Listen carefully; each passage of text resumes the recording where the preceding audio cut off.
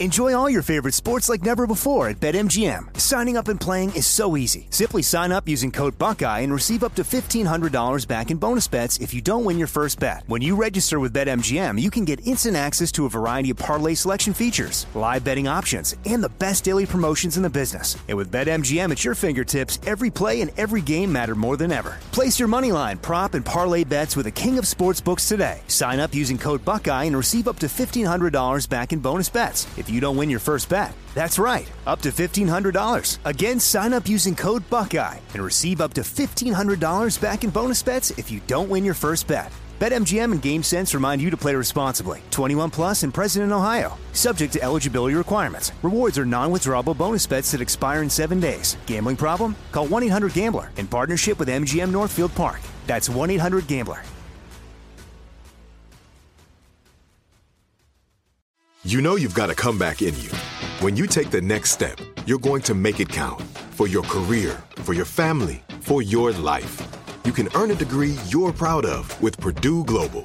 Purdue Global is backed by Purdue University, one of the nation's most respected and innovative public universities. This is your chance. This is your opportunity.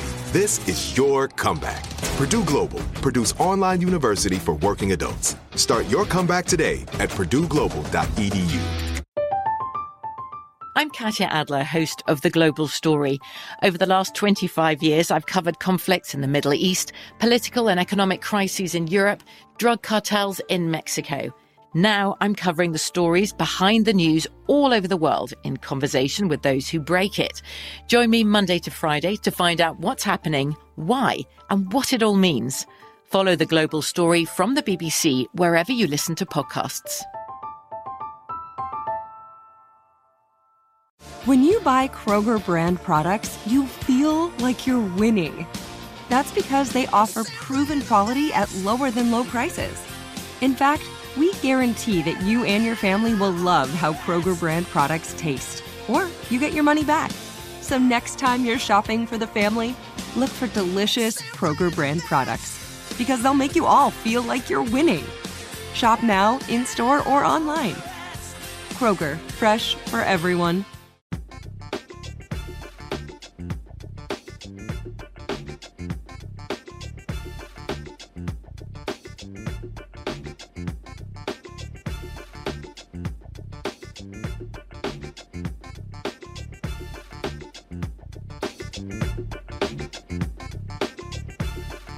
Today is Thursday, September 23rd, 2021. Coming up on Roland Martin Unfiltered, streaming live on the Black Star Network.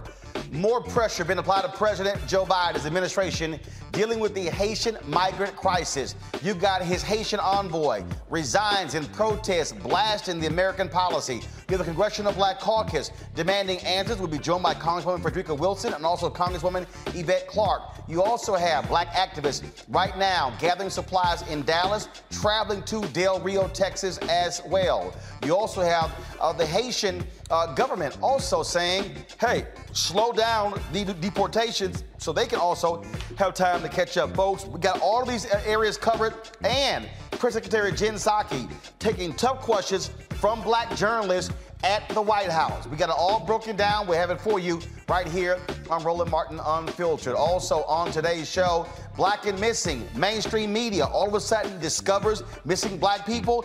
They're the damn problem because they've been focusing on missing white folks. We will talk with the family of one young man who has been missing for quite some time, and also some horrible news. Another brother, Jelani Day, his body found today in the Illinois River in that state. During closing arguments during the R. Kelly trial, R. Kelly's lawyer compares the singer to Martin Luther King Jr.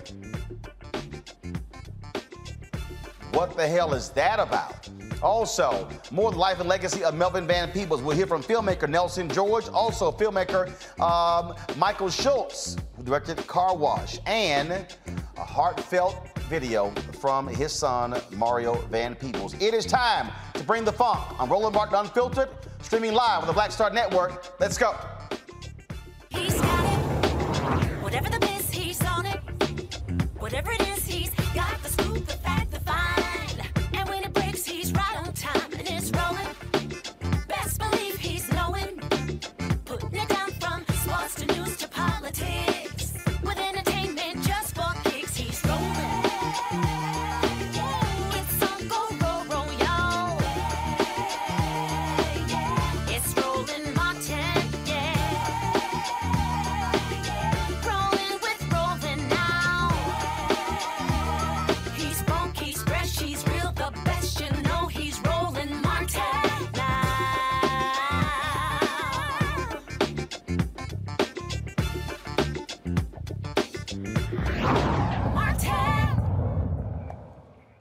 Far too many weak answers coming from the Biden administration as it relates to the Haitian migrant crisis happening on the Texas border. They continue to deport folks. They also are having more challenge them on their policy when it came to Border Patrol using horse reins to whip those individuals. The cops involved placed administrative leave, but also what is America's policy in the treatment of Haitians? Why do we see a continuation of Haitians being treated far differently than Afghan refugees or even Cubans? We got comprehensive coverage on today's show. Joining us right now is Congresswoman Frederica Wilson out of Florida. Congresswoman, glad to have you on the show.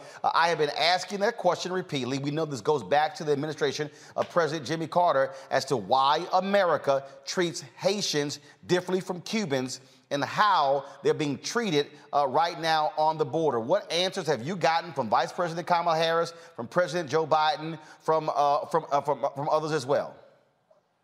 Well, it is very clear, and it has always been clear, that there's a difference between the way they treat all black immigrants versus white immigrants. So there's racism at the border. It's always been there. And as the Congressional Black Caucus moves forward, we're trying to address that. Right now, we are demanding that all deportations to Haiti cease. Stop right now. No one needs to be deported to Haiti. Haiti cannot receive any repatriated people at this time. Haiti is not in the condition to receive anyone. And I see them moving people now on the airplane, going back to Haiti. Many of them do not even know that they're going to go back to Haiti. They have not just left Haiti. They have just left Chile. They've left other Central American countries. And some of them just speak Spanish. So this is 10 and 15 years ago, and they're repatriating these people to Haiti, and it must stop now. I am pissed. That's my new word. Pissed beyond my reservation. I am stunned that we are experiencing this under a Democratic president. This makes no sense. Now, you see the continuation of the policies of Donald Trump when it comes to Title 42, the usage of that. President Biden, then we was running, said he was going to be treating Haitians more humanely. What the hell happened? Well, it is my understanding that this surge came as a surprise. They were not prepared for the surge. They were not ready for them as far as shelter, as far as food, as far as water, clean water, sanitation. They just came. And what is going on? There is a cottage industry of criminals who have created this, I guess you would say, misinformation across the Western Hemisphere saying, you see, the Afghans were let in. They have opened the border. Just come, pay us. We will bring you. And so these people, the money that they have saved, and they were sending it back to Haiti, they're using that money to travel with these people to the border. So they're being hoodwinked to think that the border is open. However, now that they are there, this has turned into a humanitarian crisis for the United States. The optics around the world is not good for the White House. So they need to solve this problem today. And it begins with stabilizing Haiti. You cannot deport anyone back to Haiti or anyone to Haiti without stabilizing Haiti. And they have not done that. So they need to give these Haitian nationals an asylum hearing, a date, carry them through the process. And if some of them are wearing ankle bracelets, it is my understanding, Some we have welcomed here in Miami, but it's still not enough. So we're asking the faith-based community to reach out to offer them the ability to be their sponsors, because I believe those who have sponsors, they're allowing them to be released in the United States and giving them a court date. They have separated the children and put them on the Health and Human Services, because unaccompanied children have other guidelines that they're under. Who they are repatriating are Black men who we need here in America. There are enough jobs, there are enough places who will welcome them, and they need to stop repatriating them. Some of these people have not been in Haiti for 15 years. They left to go and work in Chile and Brazil for the World Cup, and they have not returned. So when those jobs dried up, there was racism in Chile, racism in Brazil. So they didn't have any jobs. And when they began to get this information that they could come to the United States, the border was open, they started on this trek, and it's 4,000 miles from Chile to the border where they are. So this is a crisis. It's a humanitarian crisis, and it has to be solved today. One of the things that we have not heard, I'm going to play a little bit later, Yamiche Alcindor of PBS was asking Jen Psaki, why haven't we heard President Biden on this? This is one of those moments where, this has been going on for quite some time. We've been reporting on it every single day. We've asked the administration every single day, send someone onto this show to explain what's going on. They have not done so thus far.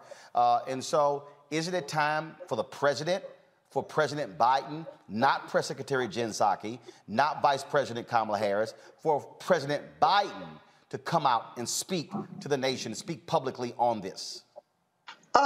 When the president of Haiti was murdered, I requested that the president have a fireside chat with the people of Haiti. That was long before this.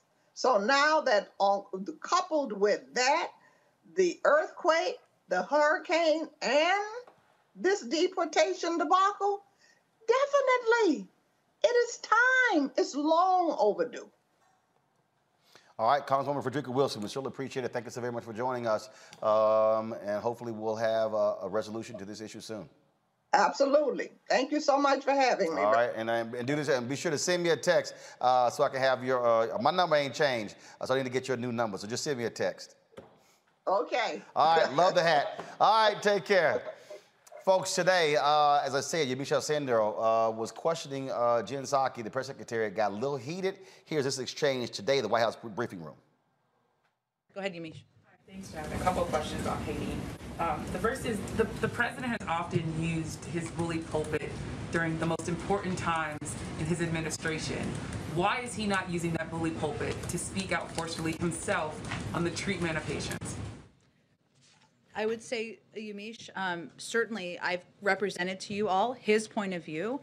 His point of view is also reflected in the actions that have been taken through the administration, including the investigation, including the change in policy. The Secretary of Homeland Security oversees these efforts and has been quite outspoken and quite visible on what steps we should take moving forward. And he certainly may still speak to it. Obviously, there's a lot of events happening here, including the UN General Assembly, COVID, and others, and I wouldn't rule that out. And just to say, respectfully, I just have a couple more questions. Everyone else got questions in. Respectfully, I understand that you are the spokesperson for the president. These are images that are traumatizing Haitian Americans that he promised to treat respectfully and with humanity. Why isn't the president telling people himself these images that people say look like slavery are wrong? Me as president, I as president, condemn them. How is he not doing that? Why is he not doing that? What are people supposed to take away from the fact that he's not at the bully pulpit himself talking about these images?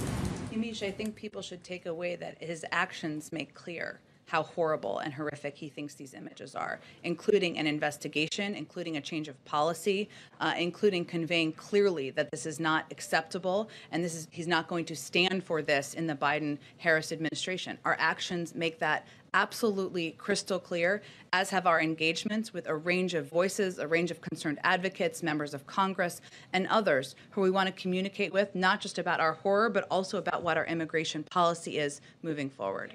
Also said in his letter, he called the U.S. policy inhumane, deeply flawed. Does the president believe anything in this letter that Daniel Foote is saying rings true, has some sort of point that he believes is true? Which aspect? He called the policy toward Haiti inhumane. He said that he wasn't specific in his letter. What I noted earlier before, let me finish, Yamiche. What I noted earlier before is that we have taken very specific actions as it relates to the horrific photos that we're not going to stand for in this administration. I don't know if he was referring to that or something else. That's why I raised the point. His purview, let me finish, Yamiche. His purview was not about migration. He didn't raise his concerns about migration privately. We respect his point of view, respect his ability to bring forward concerns, to raise ideas, to raise proposals. That's certainly something the president welcomes from everybody on his team, and something that he had the opportunity to do in a range of meetings.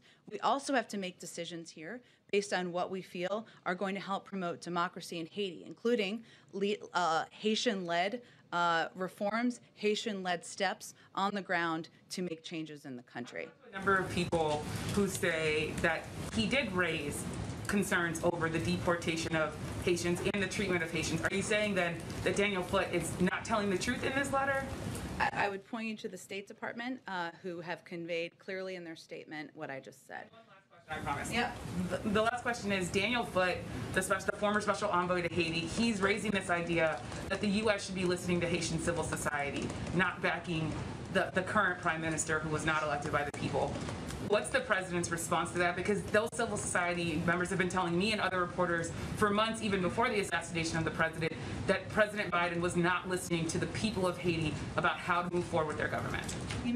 We support a Haitian-led process charting the country's course through the current political situation. We don't back any one political group, and we continue to encourage all political stakeholders to engage in dialogue and find solutions together. And that has been our objective through all of our policy process making throughout the course of this, in addition to providing a range of assistance, training to people on the ground. Go ahead. Now, folks, again, let's talk about that Haitian envoy. In his resignation letter to Secretary of State Anthony Blinken, Daniel Foote says the inhumane and counterproductive decision to deport thousands of Haitian refugees have led to his immediate resignation. This is the letter here that he lays out. First of all, I don't want to go to that first, folks. I'm going to go this here. I'd rather have the whole letter.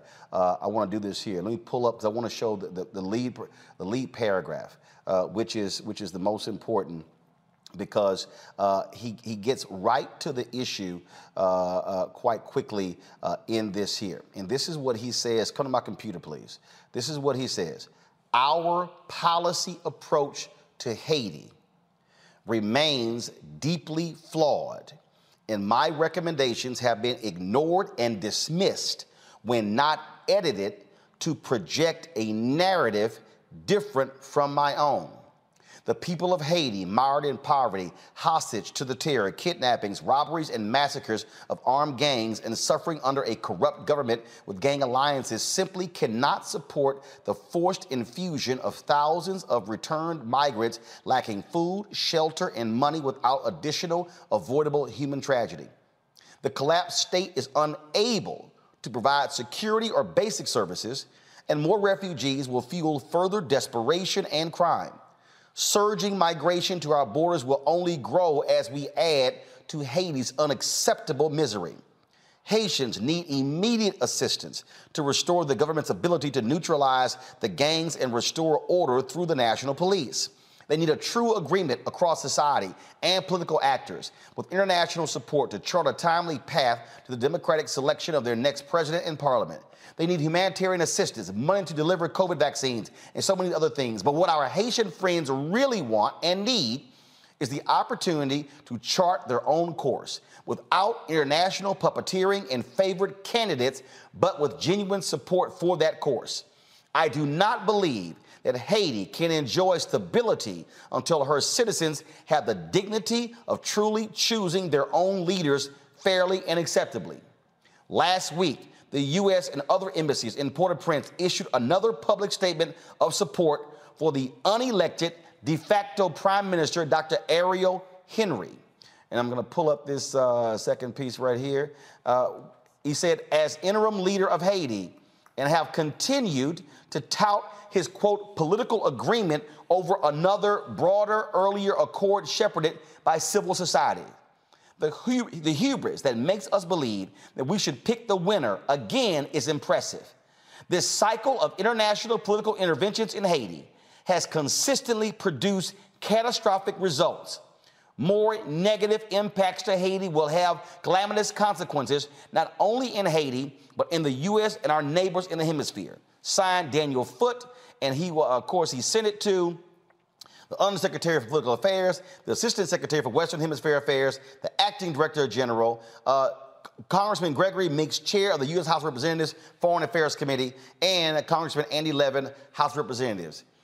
I've seen a lot of resignation letters, Dr. Greg Carr, but very few have been that blunt in resigning in protest from the State Department. Well, it's always good to be with you and with everyone on Thursdays, Roland, weekly. But, you know, this is a particularly heavy week. And another reason why Black Star Network is so important. This story is going to be covered a lot of places, but it won't be covered anywhere like this. Daniel Foote basically is a traitor. He's a traitor to the American project in this moment. They threw him under the bus. This is a career diplomat. He joined the Department of State in 1998. He has been stationed in Zambia. He has worked in Central America. He has done Bolivia, other places, Latin America. And he's only been in Haiti as a special envoy since the end of July when Moise was killed, the prime minister. But they installed Ariel Henry. You see, the United States government installed Ariel Henry. You see, the Biden administration installed Ariel Henry to do exactly what he is doing. And the response from Ned Price, who's a spokesperson from the State Department, to Mr. Foote's allegation that his recommendations have been cast aside, they said, no, we didn't cast them aside. We considered them and considered that they were, quote, this is the Biden administration, quote, harmful to our commitment to the promotion of democracy in Haiti, and were rejected his recommendations during the policy process. They're in bed with, they stood him up with the Organization of American States. They're in bed with this cat. They're not just ignoring civil society. They don't want the Haitian people in charge of Haiti. Joe Biden, you mummy. And so as they have mounted up, as they've mounted now, as many as 7 flights now, they've ramped them up. These flights have about 145 people apiece. And we heard Congresswoman Wilson talk about this. Some of the people have been in Latin America for over a decade. They left after the earthquake in Haiti in 2010. They went to work in the World Cup in Brazil in 2014. The racist Brazilian government, which ended up with Bolsonaro there now, began to expel them. That's why they ended up in Chile. And as she said, they have been assaulted. There have been rapes. There's been robbery and thieves and people lying and saying if you trade for this money to bring them to the Texas border. And what is the Biden administration doing under this Title 42 piece that the Trump administration started? Joe Biden, they've been using the excuse that we're deporting people because of COVID, and they appealed a federal ruling that said you can't use that excuse. The Biden administration just appealed that. They are deporting people, and they're going to try to deport as many of them as they can, or turn them back to Mexico, release some into the United States. But Foote, apparently, Roland, finally, brother, he's had enough. This is a career civil servant, a member of the senior diplomatic corps, who looks as if he has had enough. And when Jen Psaki stood there and lied to the face of Yamiche Alcindor, whose parents came here from Haiti, who grew up in Miami, who talks about that, I'm sure it was very personal for that sister today in that room, they revealed that this no good settler state don't give a damn about black people, and that includes Joe Biden. Reese Kohler, Black Women Views. What's really interesting here when we talk about what's going on here is, yes, there is an expectation that a President Joe Biden was going to treat folks differently than Donald Trump did. Mm-hmm. And Joe Biden has got some answering to do to black people. Absolutely. And I think he is, really passing the buck on this and kind of going in hiding instead of, using his bully pulpit, as Yamiche Alcindor pointed out, to make a strong, forceful statement about this. I mean, he has been missing in action in terms of really speaking out forcefully about how inhumane and unacceptable this treatment is that we saw towards these Haitian migrants. And, I think part of the problem is that, he hasn't figured out yet what his overarching policy is going to be on immigration. He kind of got a get out of jail free card by passing the buck and allowing this narrative that Vice President Kamala Harris is over the borders and over immigration, even though she had a very narrow assignment for diplomacy and with the Northern Triangle nations and not over the border. But he let her take all the daggers since the announcement was made in March on immigration. Well, now the buck needs to stop with the president, the person who actually is over this policy. His administration, his secretaries are the ones that are appealing this ruling in Title 482. And so it's time for him to speak out. But I think the problem is that as a nation, we also haven't decided what we want to be when it comes to immigration. We saw Donald Trump, the last president, who was talking about build a wall, and he was so anti-immigrant, so anti-refugee, and yet he improved his performance with Latinos in 2020. And even in 2018, the Republicans made gains. And so we don't have a mandate within the party. We don't have a mandate within the country on how we want to treat immigrants, just the same way we are not treating Black citizens as first-class citizens. Look at what's happening with voting suppression and rights all around the country. And so this is just another indication of the fact that we as a country have not grappled with who we want to be. And as a result, we continue to be who we have always been, which is inhumane, treating Black people, whether they're immigrants, whether they're Black citizens as second-class citizens, and inflicting more pain and horror. And there's absolutely no reason to be, quote-unquote, repatriating Haitian migrants and refugees back to a homeland. It's their original homeland, but places they have not been for over a decade. So there are so many flaws in this, but I also have to point out, I know people don't want to hear about logistics and facts, but there is a logistical aspect here that needs to be addressed as well. Maybe this is something that Congress can work on. The fact of the matter is there are over 300,000 open asylum cases. These are people that have already passed the first threshold that are working their way through the system. They only approve about 30,000 a year. At the rate of approval, it's going to take 4 years to get through all of the open asylum cases. You have over 1 million quote unquote open removal cases where they've determined that these folks need to be deported. And there's a huge backlog with that. So we have an immigration system that is completely broken. Even if you don't even take into account the racism and the disparities with how different groups are treated, there's still a very, very broken immigration system that has to be fixed and has to be addressed so that people who do come here can be processed in an orderly fashion instead of there being chaos and instead of them saying, well, look at the optics of a bunch of 10,000 people under a bridge. We need to solve those optics instead of solving the humanitarian crisis that we're dealing with. So this is a very layered issue. I don't have the expertise to talk about U.S., Haiti, government interfering and all that nature and all that stuff. But I will say that this is a very layered thing, and it's an emotionally charged and traumatic thing that we're looking at. But there are so many issues that need to be addressed that aren't even a part of the conversation yet. Roger, before I go to you, would you and my Congresswoman Yvette Clarke of New York. Congresswoman Clarke, glad to have you here on Roland Martin Unfiltered. You represent a number of Haitians in your district, a number of Haitian Americans. What are they saying to you? What are you hearing from them regarding this crisis on the Texas border?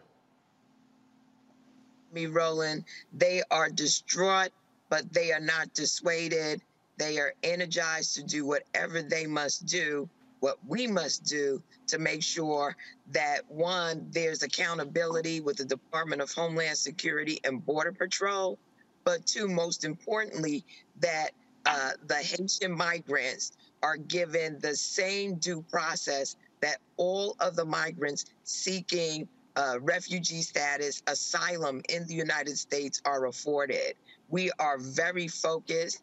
Of course, it is a traumatic thing to watch people of African descent, Black people, Haitian people treated in the way that we have seen. We know that this migration is a culmination of a number of very complex situations, and it is up to us as Americans to stand up for the creed that we are accepting of all people in our nation, that asylum is something that has been at the heart of who we are as a people. So my constituency, while disappointed, while very just angry and distraught over what has transpired, are energized to make sure that there is justice at the end of the day. This is, of course, Democratic administration. Bottom line is, if this was Donald Trump, folks would be raising holy hell all up and down. As far as we're concerned, there's no difference. How these Black migrants are being treated is wrong, and President Joe Biden needs to say something. He needs to be seen speaking. We've heard from Vice President Kamala Harris. We've heard from Press Secretary Jen Psaki. We've heard from CBC members, Congresswoman Joyce Beatty, the chair, and so many others. When is he going to say something that speaks to this issue? Because he pledged to treat migrants humanely when he was running for president. Well, now he's in the office. Well, it's my hope that he's hearing the outcry of the people. Certainly, we went to the White House to make it plain to them, we being members of the Congressional Black Caucus, me being the head of the Immigration Task Force, co-chair of the Caribbean Caucus and co-chair of the Haiti Caucus in the House of Representatives. I've made it unequivocally clear that what we have experienced as people of African descent was amplified in terms of the marginalization and brutality against Black bodies that we witnessed with this Border Patrol, these Border Patrol agents. We have asked that these Border Patrol agents be held accountable, and as far as I'm concerned, that means dismissed, and that there are a whole host of other actions that need to be taken by this administration. So we recognize that this was a digression that can be overcome. Right now, we've asked for the halt of any more repatriation of Haitian nationals back to Haiti. And again, that there be due process for those who are seeking refuge and asylum in the United States of America. I've seen the administration begin to move in that direction. I'm holding them accountable each and every day. As you know, we want accountability, we want transparency, and most of all, we want our people to be treated with human dignity. Congresswoman Yvette Clarke, we certainly appreciate it. Thank you so very much for joining us. Thank you for having me, Roland, and thank you for being on top of this issue, as I know you would have been. But this is something we cannot abide with as Americans, as African Americans, as Black Americans, and in my case, as a Caribbean American. This strikes at the heart of who we are as a nation, and this will not be the final word. There's much more that needs to be done, not only for these migrants, but for the island nation of Haiti. And I intend to be on the front lines and leading that charge. So thank you once again, and I appreciate the attention you're giving to this issue, Roland. Thank you so much. I appreciate it. Thank you so very much. All right, Faraji Muhammad, your thoughts on all of this. It is certainly increasing. It's a problem. We're seeing this all across. We're seeing, of course, activists work to pull together resources. They're doing that in Dallas as we speak. We're going to try to get Tamika Mallory, Reverend Freddie Haynes on the line as well. They're going to be driving supplies and resources down to Del Rio. I saw Pastor Jamal Bryant and others are going to be heading down there as well. Biden administration has got a problem, and I don't know who the hell is advising them, but they better fix it real quick. Oh, no doubt, Brother Roland. And this is why it's important for us to even have this conversation, because one of the big questions I was going to, would ask any black political leader, whether it was Representative Wilson or Congresswoman Clark, is what should the average black American do right now? What should be done? Because I see Jay Morrison, other folks are talking about hitting the Del Rio. What about those of us at home? How do we help? How do we support? How do we get involved? How do we offer our services or whatever that can be done? I think that's a big question for us to create the sense of camaraderie, brotherhood, and sisterhood among the people. But the other thing I think is very interesting too, Brother Roland, is the fact that AP News reported this, that the criteria for deciding who is flown to Haiti and who is released in the U.S. are a mystery. According to the AP, they said 2 officials said single adults were a priority. And they said that if previous handling of asylum seekers is any guide, the administration is more likely to release those deemed vulnerable, including pregnant women, families with young children, and those with medical issues, and exempt unaccompanied children from expulsion flights on humanitarian grounds. Now, that's based on the previous policy. But that's not determining, that doesn't speak to where we are at the present moment. And I love what Reese had said in terms of where we are in this country on immigration.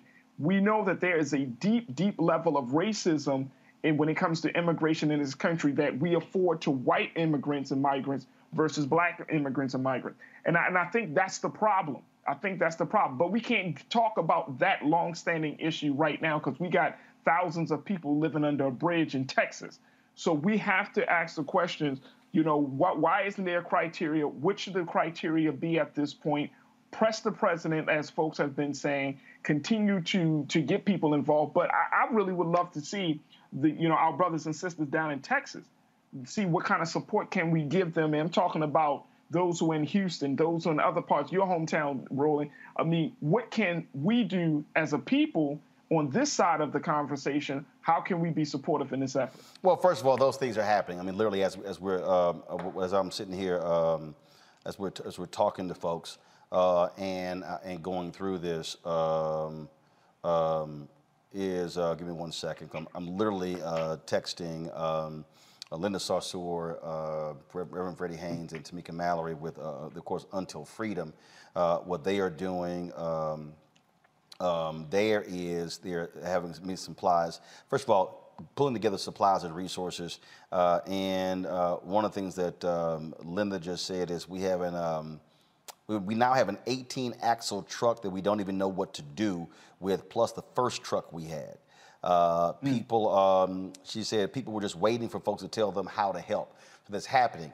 But the issue that, of course, that you're going to have is, if people all of a sudden just start sending stuff, you got to have a place to send it to. Right. Well, you can't. Right. And so the problem here is folks are going down the Del Rio, but here's the first question. Are those goods, supplies are going to be able to get to the people? What do you do with it? And so you go down, what do you do? And so it's the same thing when you get the earthquake. Our whole deal was we will tell you where to send stuff, but it's got to go to the right place. Greg, go ahead. No. I'm just rolling to the point, and I am equipped to have this conversation about U.S. interference in the policy of Haiti and the government. And all these things are true at the same time. There isn't a broken immigration system in this country, particularly since 1965, the Immigration and Naturalization Act. What there is a determined attempt to curate who gets to come in this country and who doesn't. Mm-hmm. It's not broken. It's not broken at all. In fact, it is a spigot that has always been controlled as far back as the 1882 Chinese Exclusion Act to keep this country white. Now, in terms of the U.S. policy toward Haiti, the Biden administration is following in the footsteps, as you have said, Roland, of every administration going back to the damn Haitian Revolution when it comes to regulating how Haiti fits in the geopolitics of this hemisphere. So that the corporate interests in Haiti, I'm talking about the people who make the draws and the baseballs in both the Haiti and Dominican Republic, that is what is informing the fact that after the assassination of Moise, when this guy went down there as Biden's emissary, the special envoy, in July, to now, they took out the person that the remnants of the Haitian government decided you be the leader until we get. The Biden administration is like, no. They vetted Henry, Dr. Henry, along with the Organization of American States. None of this is hidden. It takes maybe a few keystrokes and a couple of conversations to see. And so as people in the United States want to send aid, the folk who are down there under the bridge at Del Rio, access has been blocked by the local police and the federal government. It's important to understand. Also, that number is shrinking decidedly. Why? Because they are flying people back. At last count I have, and you may have more recently, there are less than 4,000 people down there now. There are 3.2 thousand people in custody. There are over 1,400 who have been returned, whether they're sent back to Mexico or even, depending on their papers, back to the sources of where they came from. And the flights, as many as now, 7 a week, this uptick by the Biden administration, are landing at Toussaint Louverture. People are getting off the plane, and in one case, tried to fight the ICE people to get back on the plane, come back to the United States because they have nothing in Haiti. Now, the only other thing I'll say is that this is not unrelated. I know people get tired of me hearing me saying, but it's okay. Do a little research. There is no we in this country. There's no moral core in this country. There's no we're better than this. The sitting vice president of the United States made a statement. This is after the damn Democratic Party gave the right wing talking points by showing her at the Howard Hampton football game Saturday, combining it with these Haitians under the bridge, and basically revealing the fact that the Biden administration set her up in the first place by, as you say, Reese, saddling her with this idea that you would control the border, which was never supposed to include all this. But at the end of the day, even the vice president has said something. Right now, we are all Haitians. One of the most encouraging things I've seen in this, and that I think we've seen in this, is that we have set aside all our little petty differences about where the black people come from, we continental Africans. Yeah. You heard Yvette Clarke, you heard Frederica Wilson. We are all Haitians. And that cracker on that horse with that whip, bring it, baby, because your little country's falling apart. You're going to whip the right one in a minute.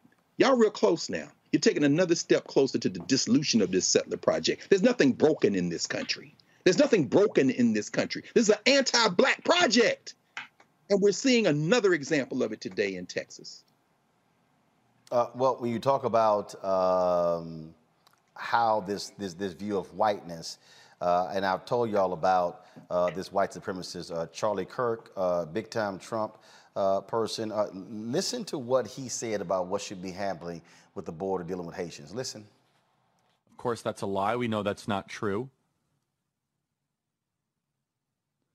You have pictures of people that have pieces of paper that says, please help us. I do not speak English. What bus do I need to take? Thanks for your help. As they get released into the interior of the United States. Bill Melugin is saying they are releasing entire family units into the United States. Now, some people are saying I'm being too harsh on Texas. Well, Texas, whether they like it or not, are front and center, smack dab in the middle of the great question of our time, which is, who runs the country? What do you do when you start to have a apathetic tyrant, now apathetic when it comes to immigration law, but very engaged when it comes towards forcing vaccinations? What do you do? I know so many amazing patriots in the great state of Texas, and I love Texas, that have been waiting and are willing for this moment. Deputize a citizen force, put them on the border, give them handcuffs. Get it done. Sure, that's dramatic. You know what's dramatic? The invasion of the country. We're going to talk more about that. We're going to talk about how the other side has openly admitted that this is about bringing in voters that they want and they like, and honestly diminishing and decreasing white demographics in America. We're going to say that part out loud because so many people in the corporate media are afraid to talk about it. Charlie Kirk here. Check out the Charlie Kirk Show podcast. Be right back. No, Charlie, we aren't afraid to talk about what you white nationalists have been saying and want to do because we've been calling that out. First of all, let's just be clear. You can't blame what's happening with decreasing white folks on migrants. Y'all the ones who stopped screwing.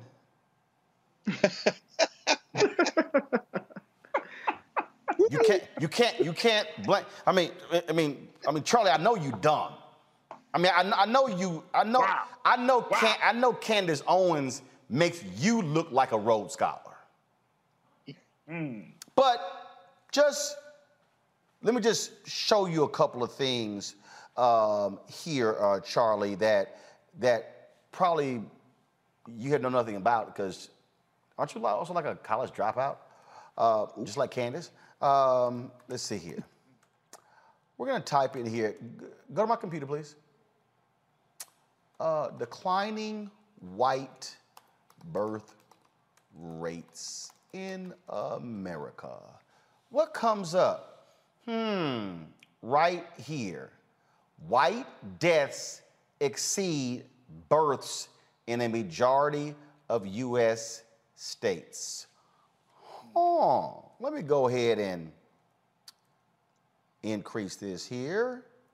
In 2016, more non-Hispanic whites died than were born in 26 states, more than at any time in U.S. history. See, Charlie, y'all the ones who not screwing. And that's really what the pushback, Reese, Faraji, and Greg, is all about. They are, oh my God, we're losing this. The demographic numbers, that's the whole deal. The opioid crisis made it worse. White life expectancy dropped. COVID's making it worse, dropping. That's why every time one of these white anti-vaxxers, white 707 conservative radio talk show hosts, bye, they gone. They dead. Right. That's what's going on here. And so what they're doing is taking it out on people of color. And the problem is that President Joe Biden and too many Democrats are so scared of Republicans. Oh my God, they're criticizing us over immigration.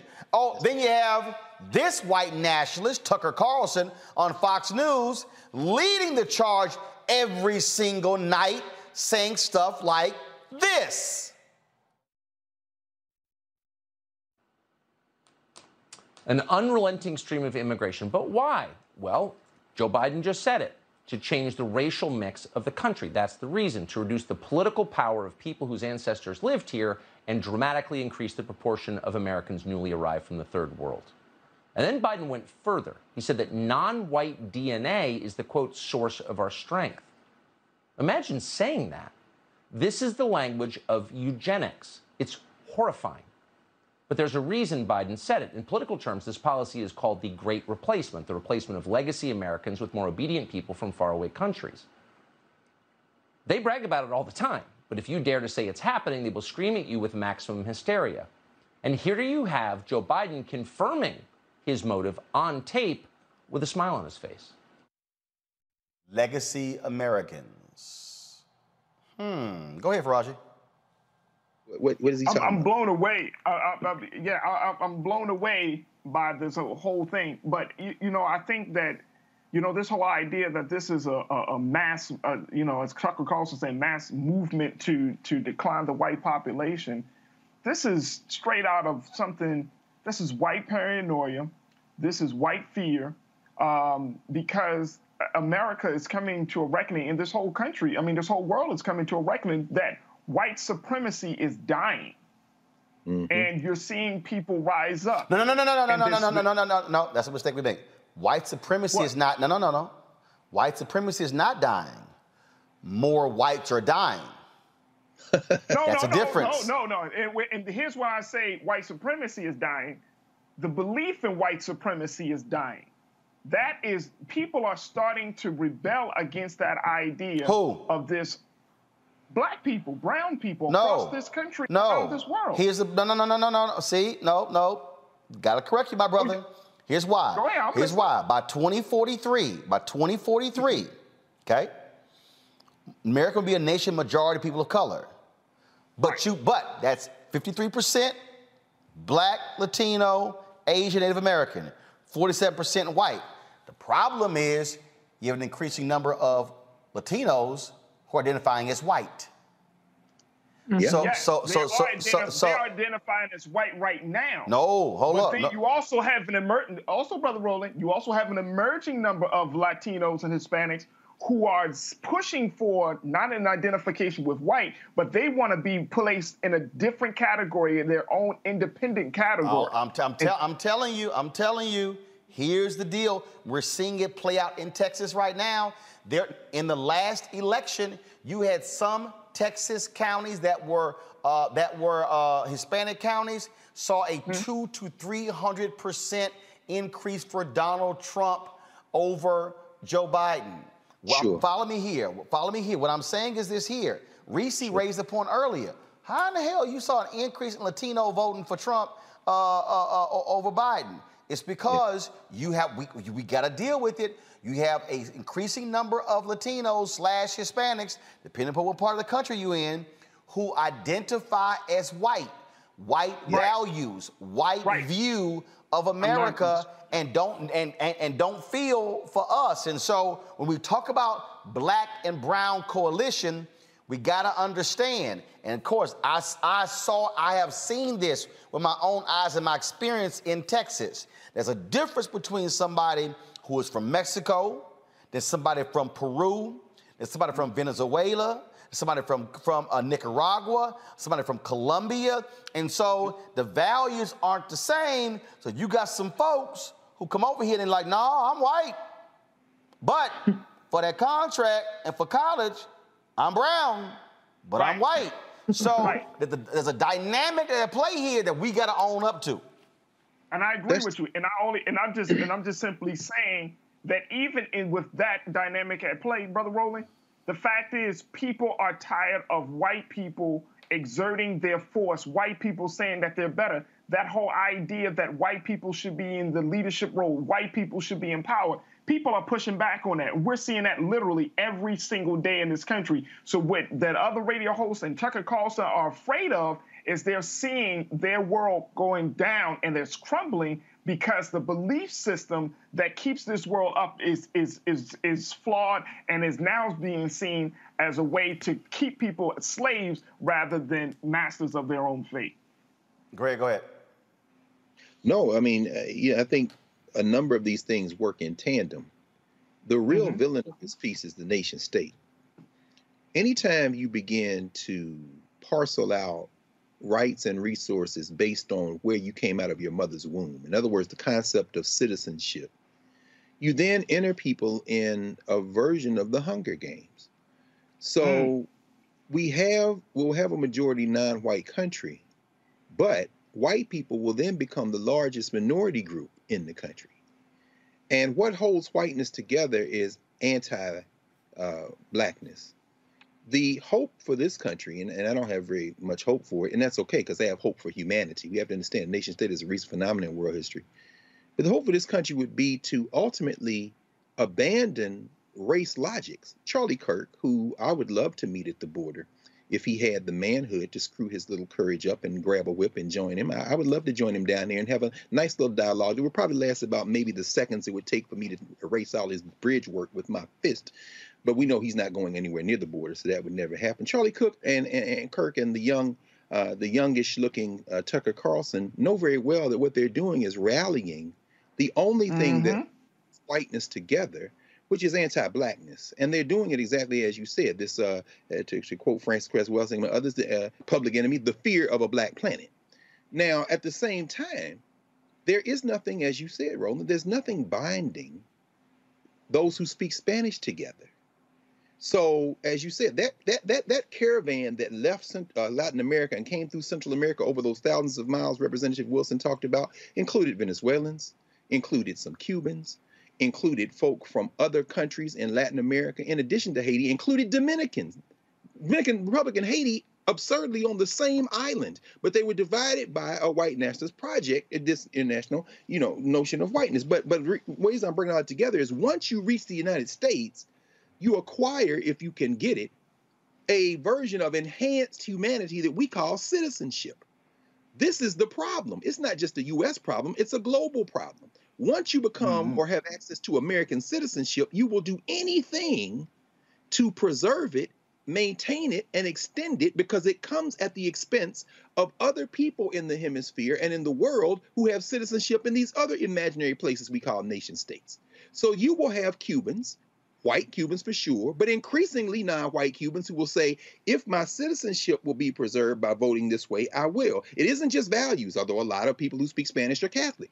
If you are in Texas, as you've just told us, you don't even have to be a white Hispanic, so to speak. You could be a Hispanic who thinks it will benefit me if I can get to point the finger at somebody else and thereby get them to stop looking at me. This is the zero-sum game of race. And so what we're seeing now is a tipping point. We're in a country that never had a we. It isn't a nation. There are many different people in the borders of this nation state negotiating for themselves and the groups they come from to avoid last place, to use the work of the anthropologist Randy Mattori. But this moment, when you see this white boy on this horse and Maxine Waters evokes enslavement, and Yamiche Alcindor goes after Jen Psaki, and she should have went after her with more barrels than she did.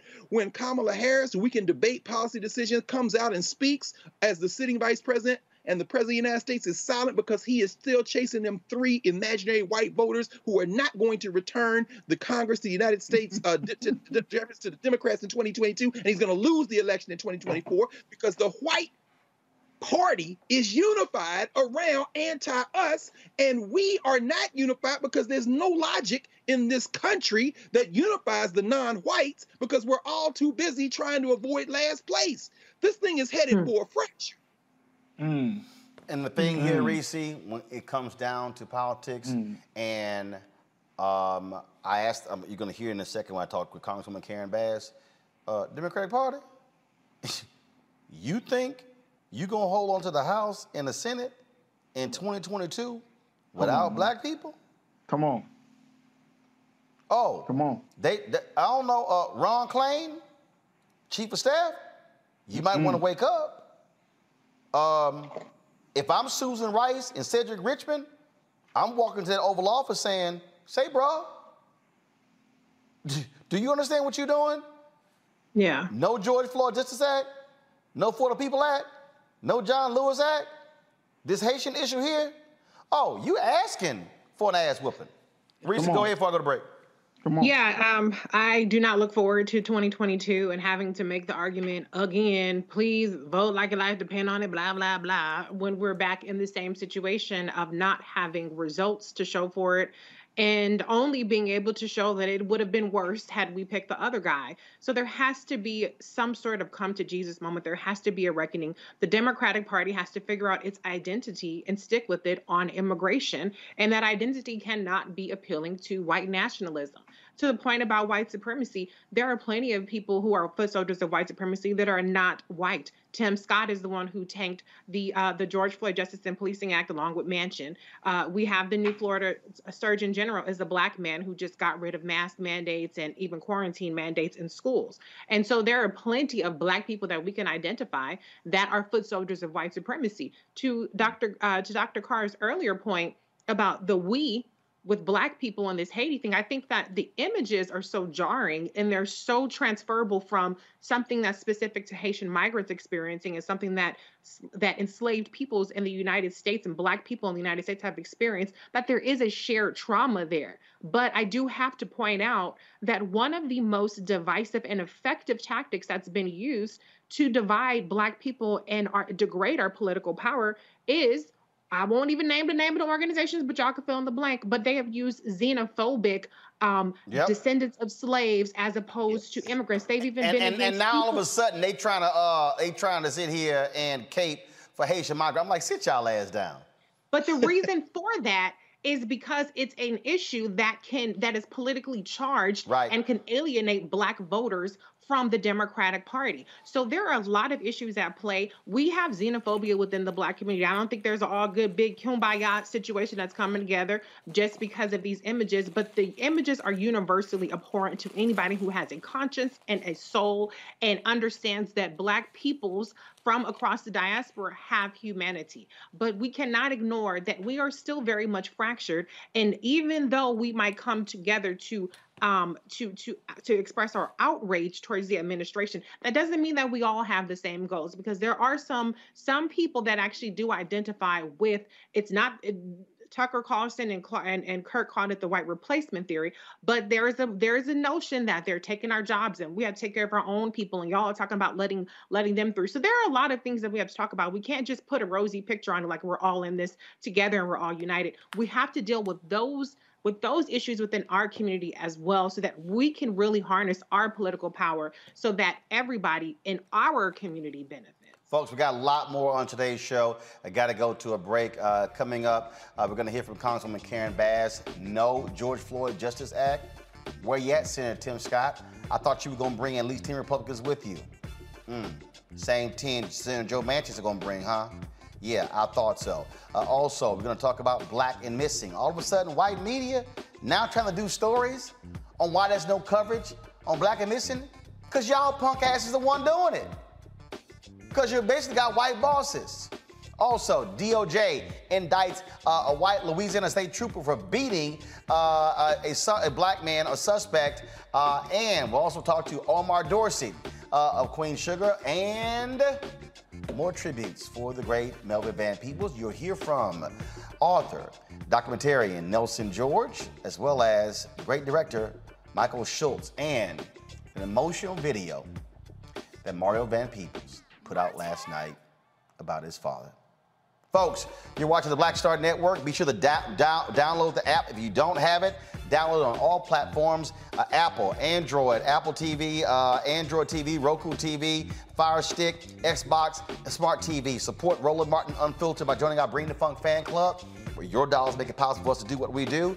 Cash App, $RM Unfiltered. PayPal, R Martin Unfiltered. Venmo is RM Unfiltered.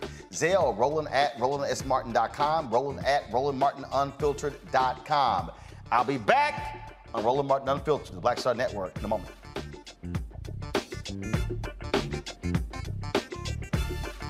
I believe that people our age have lost the ability to focus the discipline on the art of organizing. The challenges, there's so many of them and they're complex, and we need to be moving to address them. But I'm able to say, watch out, Tiffany, I know this road. That is so freaking dope.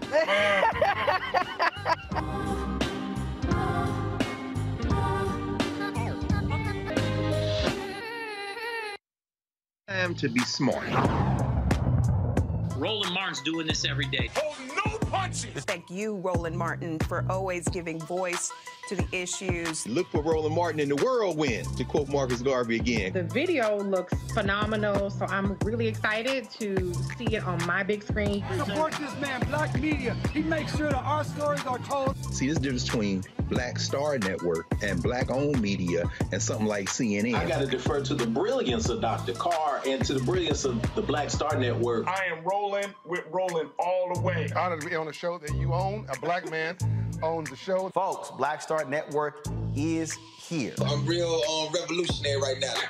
Roland was amazing on there. Stay Black. I love y'all. I can't commend you enough about this platform that you've created for us to be able to share who we are, what we're doing in the world, and the impact that we're having. Let's be smart. Bring your eyeballs home. You can't be Black-owned media and be scared. You dig?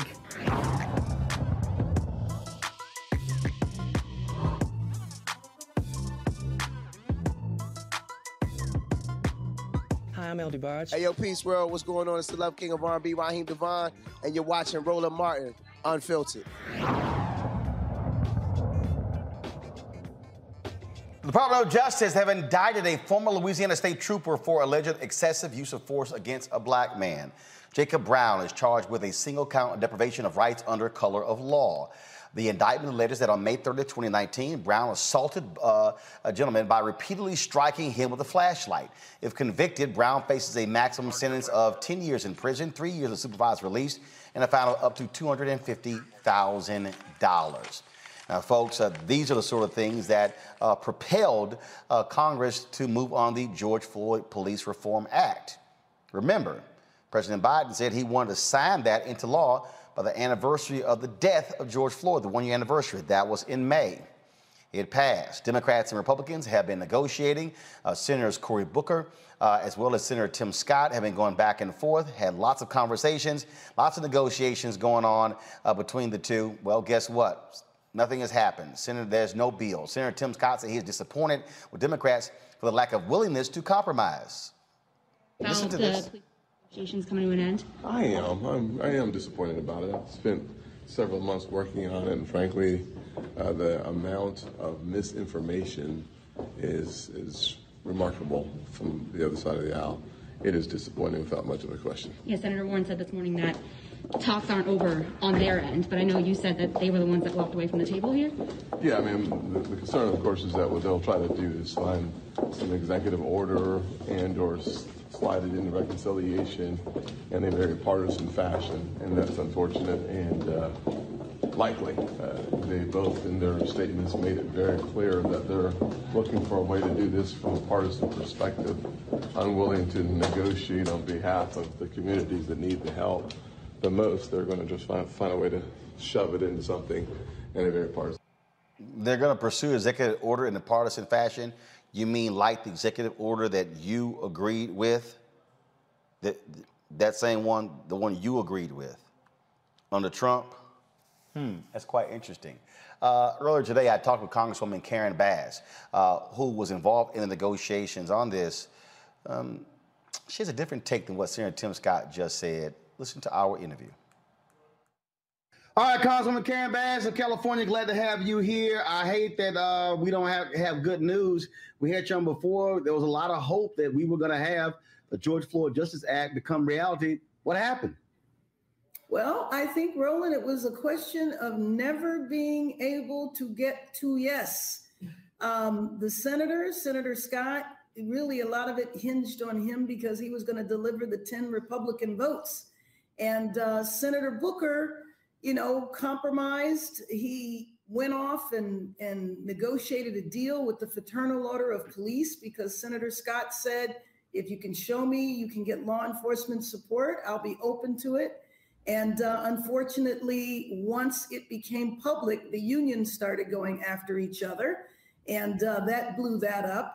And, I do have to qualify this by saying that the House of Representatives twice did our job. We passed the George Floyd Justice and Policing Act last year and this year.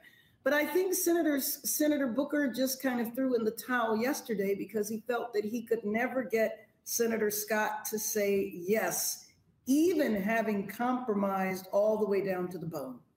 So, look, there are a lot of us, frankly, who said we had no faith there were going to be 10 Republicans. Now, you had Senator Tim Scott and Senator Graham telling others, they could bring 20, 25 along. And so the proof is in the pudding.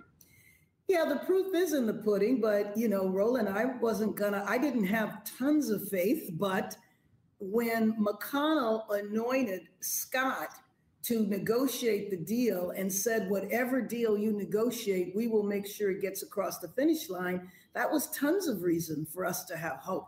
No. I agree. No. Let me be clear. First of all, making the effort to negotiate to get a deal had to happen. Right. But my point was, I felt no matter what y'all did, unless y'all just gave everything up, the Republicans were going to always just try to find some other excuse, and the thing is also, Senator Tim Scott hasn't come out, explained himself, explained any of this. And the bottom line is what you just said. If McConnell said, what you bring to us, we're going to put forth, nothing, it's like, again, lock it down, make it happen. Right. But I will tell you how far it went. One, I told you that Senator Booker negotiated a deal with the police that they agreed to. If that didn't work, we said, well, what about the Trump executive order? President Trump put that forward. It's still in effect. And, you know, when President Trump put it forward, we didn't like it because it was at the height of the protests last year. But frankly, given that momentum is gone and is actually reversed and in the opposite direction, putting Trump's executive order into law this year looks different than it did last year. But Senator Scott was not able to agree to that. Now, that was President Trump's executive order with all branches of law enforcement supporting it. And so if you can't even agree to what is already in existence, then at that point you have to say that this is over, which is what Senator Booker did. So here's the dilemma that that Democrats are in. Democrats control the House. The House, as you said, passed it twice. The Senate did not pass it, but Democrats have but it's a 50-50 tie in the United States Senate. Democrats have the White House. I'm already hearing from people who have said, no George Floyd Justice Act. We've seen what's happened with the Haitian and Texas border. No For the People Act. I'm hearing people say, I'm not going to be excited and interested in going out there and voting next year. This is going to have serious ramifications for Democrats to keep control of the House and the Senate in 2022. So, you know, what are you telling the White House? What are you saying to, Majority Leader Chuck Schumer that, look, folks, understand, Black folks are not just going to sit here and look kindly on nothing actually getting passed. You know, you couldn't be more right. I mean, this is a devastating loss. The most important thing to me is the fact that an average day, 3 people die at the hands of police. So if you think about George Floyd's murder to now, you're talking over a year. There's probably been around 1,000 deaths involving officers. Now, I'm not saying all of them were like George Floyd. Some of them might have been appropriate in the sense that people might have been in the middle of a violent exchange. But without any transparency, without any accountability, with 18,000 police departments policing in 18,000 different ways, you know, it's really something that we were not able to bring about this change or voting rights or any of the other initiatives. We have to spend the time and help people understand that the problem in the Senate, as you well know, is that having majority is not enough. You have to have supermajority. But I believe at some point you have to look at that and say, if we're in control of the rules, then maybe we need to change the rules. What's next? Now we're hearing, President out of the White House, President Biden may take action utilizing executive orders. We asked that. We called on the administration to use its power to the fullest. I will tell you that the administration, in particular, Susan Rice, the chair, the head of the Domestic Policy Council, Cedric Richmond, were helpful every single step of the way. They provided advice, they provided support, and frankly, they had wanted to move much, much sooner, and we asked them to wait. So now that we have officially declared the negotiations over, we are calling on the administration to use every ounce of their power to move the needle forward. We might not have been able to pass legislation, but the administration can act. The administration has already acted by issuing instructions to the Department of Justice, or the Department of Justice rather issued instructions around chokeholds, around no-knock. You know that the investigations are going on. All of the stuff that Trump shut down is now back in effect, and the administration is acting aggressively. I hate to put all of the emphasis there, but until we can pass meaningful legislation, we have to use the power that we have, and that's the power of the administration. Now, when it comes to people voting next year, we need to talk about that. And we need to say that what we were able to get done, or what the administration was able to get done, in the absence of our ability to act. Well, it's unfortunate that we sit here. There was tremendous pressure. There were people out there in the streets. But this is also what I've also said is that the activism, that pressure, has to continue. And frankly, I think Senator Tim Scott owes America an explanation as to what happened. Well, I would agree. I do think, though, that the lesson to be learned from this is that it's most important to push legislation at the height of the momentum. And if we had been able to pass the legislation in the Senate last year, when there were hundreds of thousands of people out in every single state and countries around the world, it would have been a lot better. Again, the House did our job twice. It was the Senate where things die. And that is all too often on so many issues that folks care about. Unfortunately, the public only sees who's in charge and says, oh, you failed, as opposed to those nuances. And so, Congresswoman Karen Bass, I do want to just give you an opportunity just to share your thoughts on what's happening on the border. There's lots of pressure being turned up on President Biden. His Haitian envoy resigned, blasting the Americans' policy towards Haiti. Just your perspective on that. Well, I mean, I think it was absolutely atrocious. I mean, I looked at those, the footage of the officers on horseback whipping the migrants. And I hope that an investigation is done quickly, that they are fired, prosecuted if need be. And I do think that our policy, if those people are seeking asylum, then we need to treat them accordingly. And so I worry about the mass deportation of people to a country that they haven't been in for years. Remember, those folks did not get to Mexico, did not get to the border in a boat from Haiti. They came from South America. Some of them have been in South America for quite a while. And then you're sending them back to Haiti, where there's what? Absolutely. Well, we continue the pressure. I've been asking for the administration every single day to have somebody come on my show to explain what's going on. I still need somebody to explain to me why in the hell we have a different policy for Haitians compared to Cubans, why we're accepting Afghan refugees, but we're turning our back on Haiti.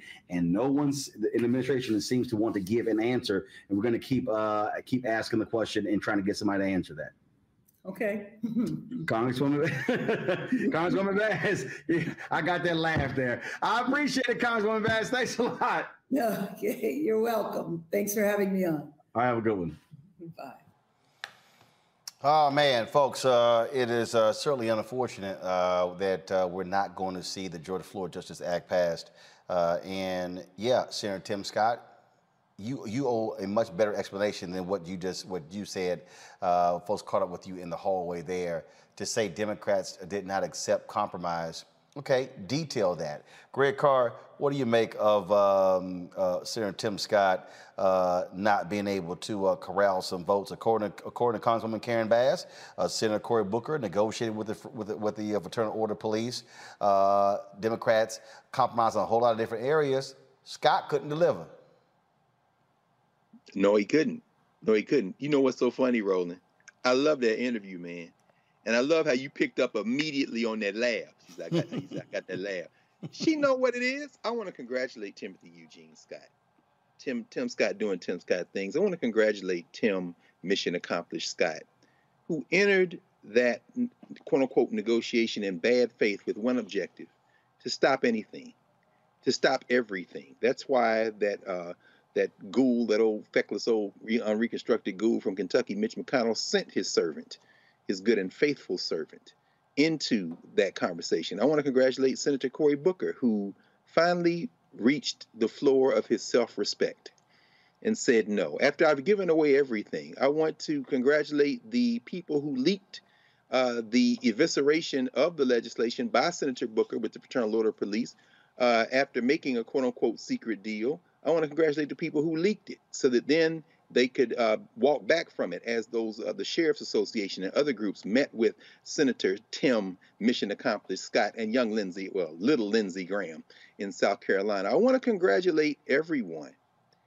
in the white nationalist contingent who sent Tim Scott into that room with one objective and one objective only: to defend the paddle rollers. Don't let anything happen.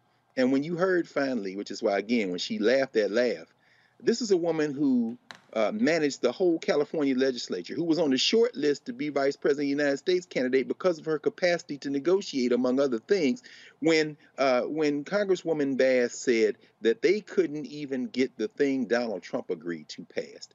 That's all you need to know. They couldn't even pass a resolution in the United States Senate to say George Floyd was murdered. And guess who would vote against that resolution?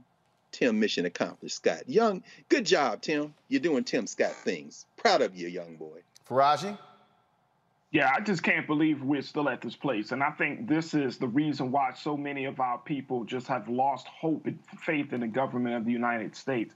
I mean, when you look at what this bill encompasses, I mean, what this act actually says, and I'm just going to read a quick excerpt of it. It says the bill enhances existing enforcement mechanisms to remedy violations by law enforcement.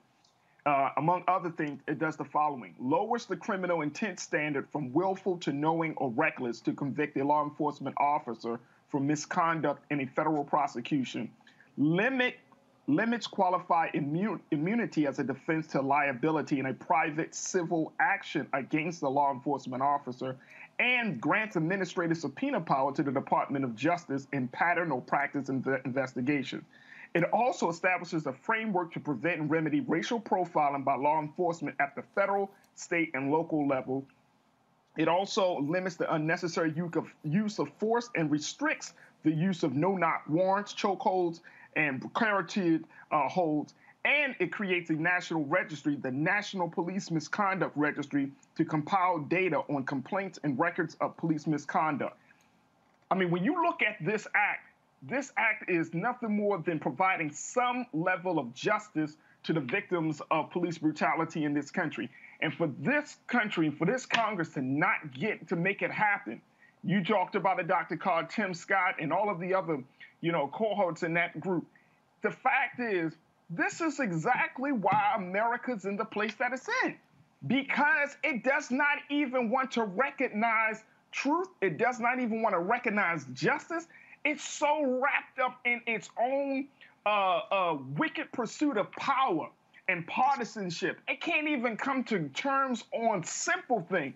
This country doesn't even have a national registry of police misconduct. What's wrong with that? They say, it's qualified immunity. That's the problem. Police should not be civilly liable when they kill somebody. Why not?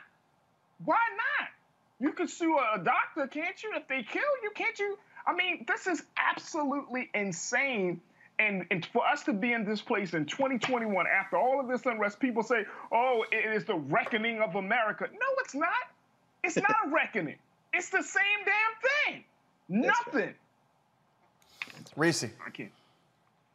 Yeah, unfortunately, I think it's another example of how ineffective Senate Majority, how ineffective Senate Majority Leader Chuck Schumer is.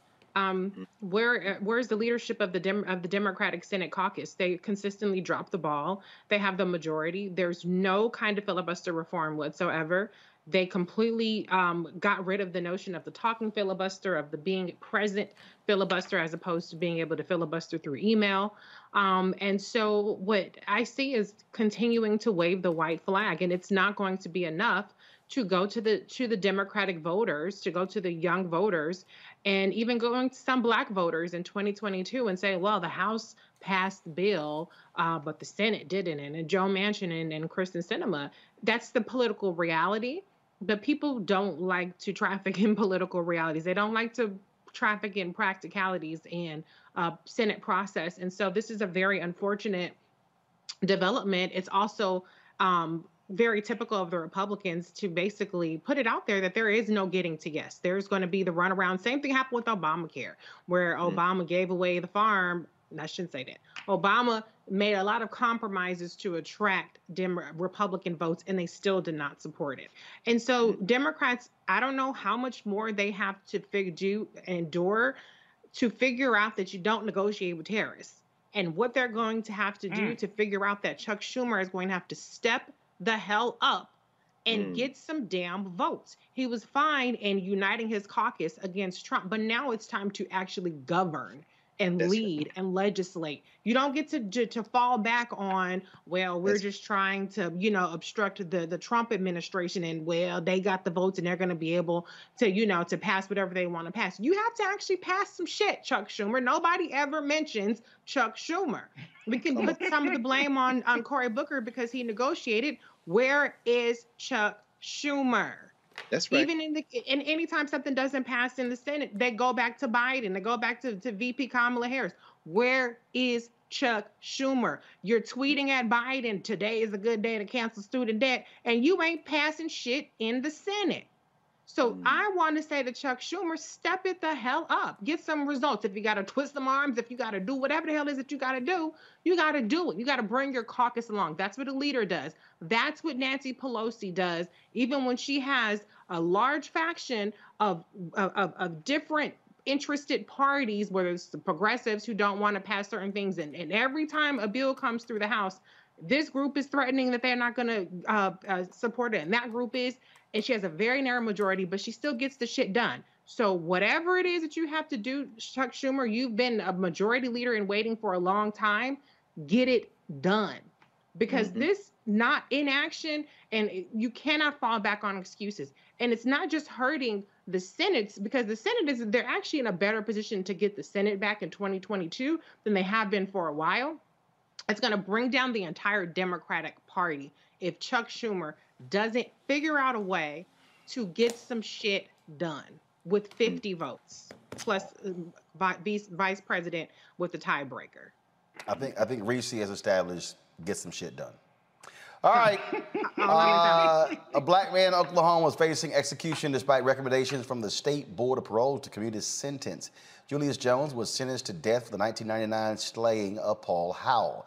Last week, the State Parole Board recommended Jones' death sentence be commuted to life imprisonment without parole. Jones is still awaiting to see if Oklahoma Governor Kevin Stitt will follow the recommendation from the panel. His execution is set for November 18th by lethal injection. All right, folks, got to go to break. We come back, missing while black. All of this attention on a white woman whose body was found in Wyoming. Massive media coverage. All the major media outlets. Gwen Ifill once called that white female missing syndrome. And now the media, now they're racing to do stories on black people who are missing.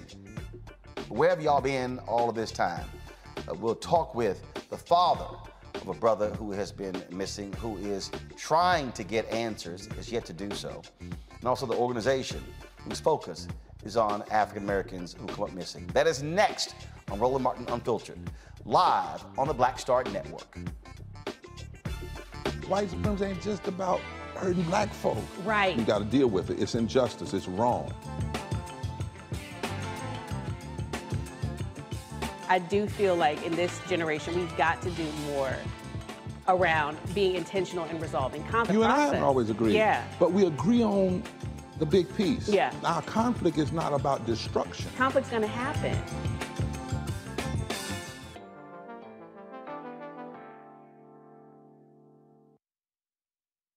It's time to be smart. When we control our institutions, we win. This is the most important news show on television of any racial background. Y'all put $2, $3, $4, $5, $10, $15, $20, $30 on this and keep this going. What you've done, Roland, since this crisis came out in full bloom. Anybody watching this, tell your friends. Go back and look at the last 2 weeks, especially of Roland Martin Unfiltered. I mean, hell, go back and look at the last 2 days. You've had sitting United States senators today, Klobuchar and Harris. Whatever you have that you can bring to Roland Martin Unfiltered to support it, please do, because this information may literally save your life. Watch Roland Martin Unfiltered daily at 6 p.m. Eastern on YouTube, Facebook, or Periscope, or go to RolandMartinUnfiltered.com. Support the Roland Martin Unfiltered Daily Digital Show by going to RolandMartinUnfiltered.com. Our goal is to get 20,000 of our fans contributing $50 each for the whole year. You can make this possible. RolandMartinUnfiltered.com. Hi, I'm Vivian Green. Hey everybody, this is your man Fred Hammond, and you're watching Roland Martin, my man, Unfiltered.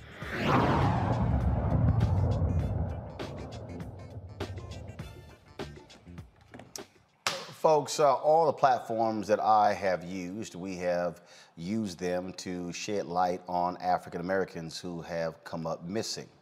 Why? Mainstream media has always ignored those stories. We were supposed to have the mother of Jelani Day on the show tonight. Her son has been missing since August 24th. He's an Illinois State University student. Today, a body was found in the Illinois River, and DNA showed that it was indeed Jelani Day. The LaSalle County medical examiner confirmed Day's identity through forensic dental identification and DNA testing. The cause of death remains unknown and is pending further investigation. Again, Day was reported missing on August 25th in Bloomington, Illinois. Folks, thousands of people of color, largely African American, go missing in America. Last year, there were 543,018 people reported missing in America. 40% of those were people of color. Mind you, we make up 13% of the population, and that's people of color. And so not that whole 37% is black. But the reality is it is a significant issue. In 2020, 2002, 899 persons of color were reported missing. Of that group, 145,467 were under the age of 18. Yet if you are black and you come up missing, you can forget about it. But if you are white, especially a white woman, oh my goodness, you can get blanket wall-to-wall coverage. According to the Black and Missing Foundation, there are three main reasons for the disparity in media coverage. Runaways, a lot of minority children are initially classified as runaways, so there's no Amber Alert. For missing minority, black and other minority adults, it is believed they have some association with criminal involvement, gangs, and drugs. Lastly, America is simply desensitized. They think missing blacks and other minorities live in impoverished conditions and crime is just a regular part of their lives. These reasons force families to do everything they can to get the word out about their missing sons and daughters. Daniel Robinson hasn't not been seen since June 23rd. The geologist went missing after leaving a work site in the desert in his Jeep Renegade. His father, David, and the co-founder of Black and Missing Foundation, Derrica Wilson, join us right now. I'm glad to have both of you. It is always difficult when we have to report the story of someone whose body has been found. Derrica, that is the case for Jelani Day. His mother obviously was shocked to get the news today, processing that death. But this is part of the problem. When black folks come up missing and you don't get it out early on, then it typically leads to these type of endings. Absolutely. It seems like there's just no sense of urgency when it comes to our cases. I want to say my heart goes out to Jelani Day's family, and I'm happy that Daniel's father is on this show. We've been highlighting those cases. We can roll off our tongues the name Natalee Holloway, Chandra Levy, Casey Anthony, Lacey Peterson, Elizabeth Smart, but can anyone name one missing black or brown person, just one, who went missing in this country and received mainstream media? It doesn't. And one that led to movies and miniseries and docuseries and on and on and on. Absolutely. It is so sad. It's so unfortunate. We're not trying to dishonor any of those communities. We're trying to even the playing field. Families such as Daniel Robinson, Deidre Reed, Akia Eggleston, Keosha Jacobs, those families deserve answers. They deserve the same amount of resource that was applied to Gabby's case. We understand that not all cases are going to bubble up to that mainstream media, but less is more. Less of one particular race and more of everyone that's missing, it greater the chances of a reunion. These families are hurt. I know Mr. Robinson, he's hurt right now. Mr. Robinson, I want to go to you now. Give us the background, the details of your son. He was working? Was he working with other colleagues?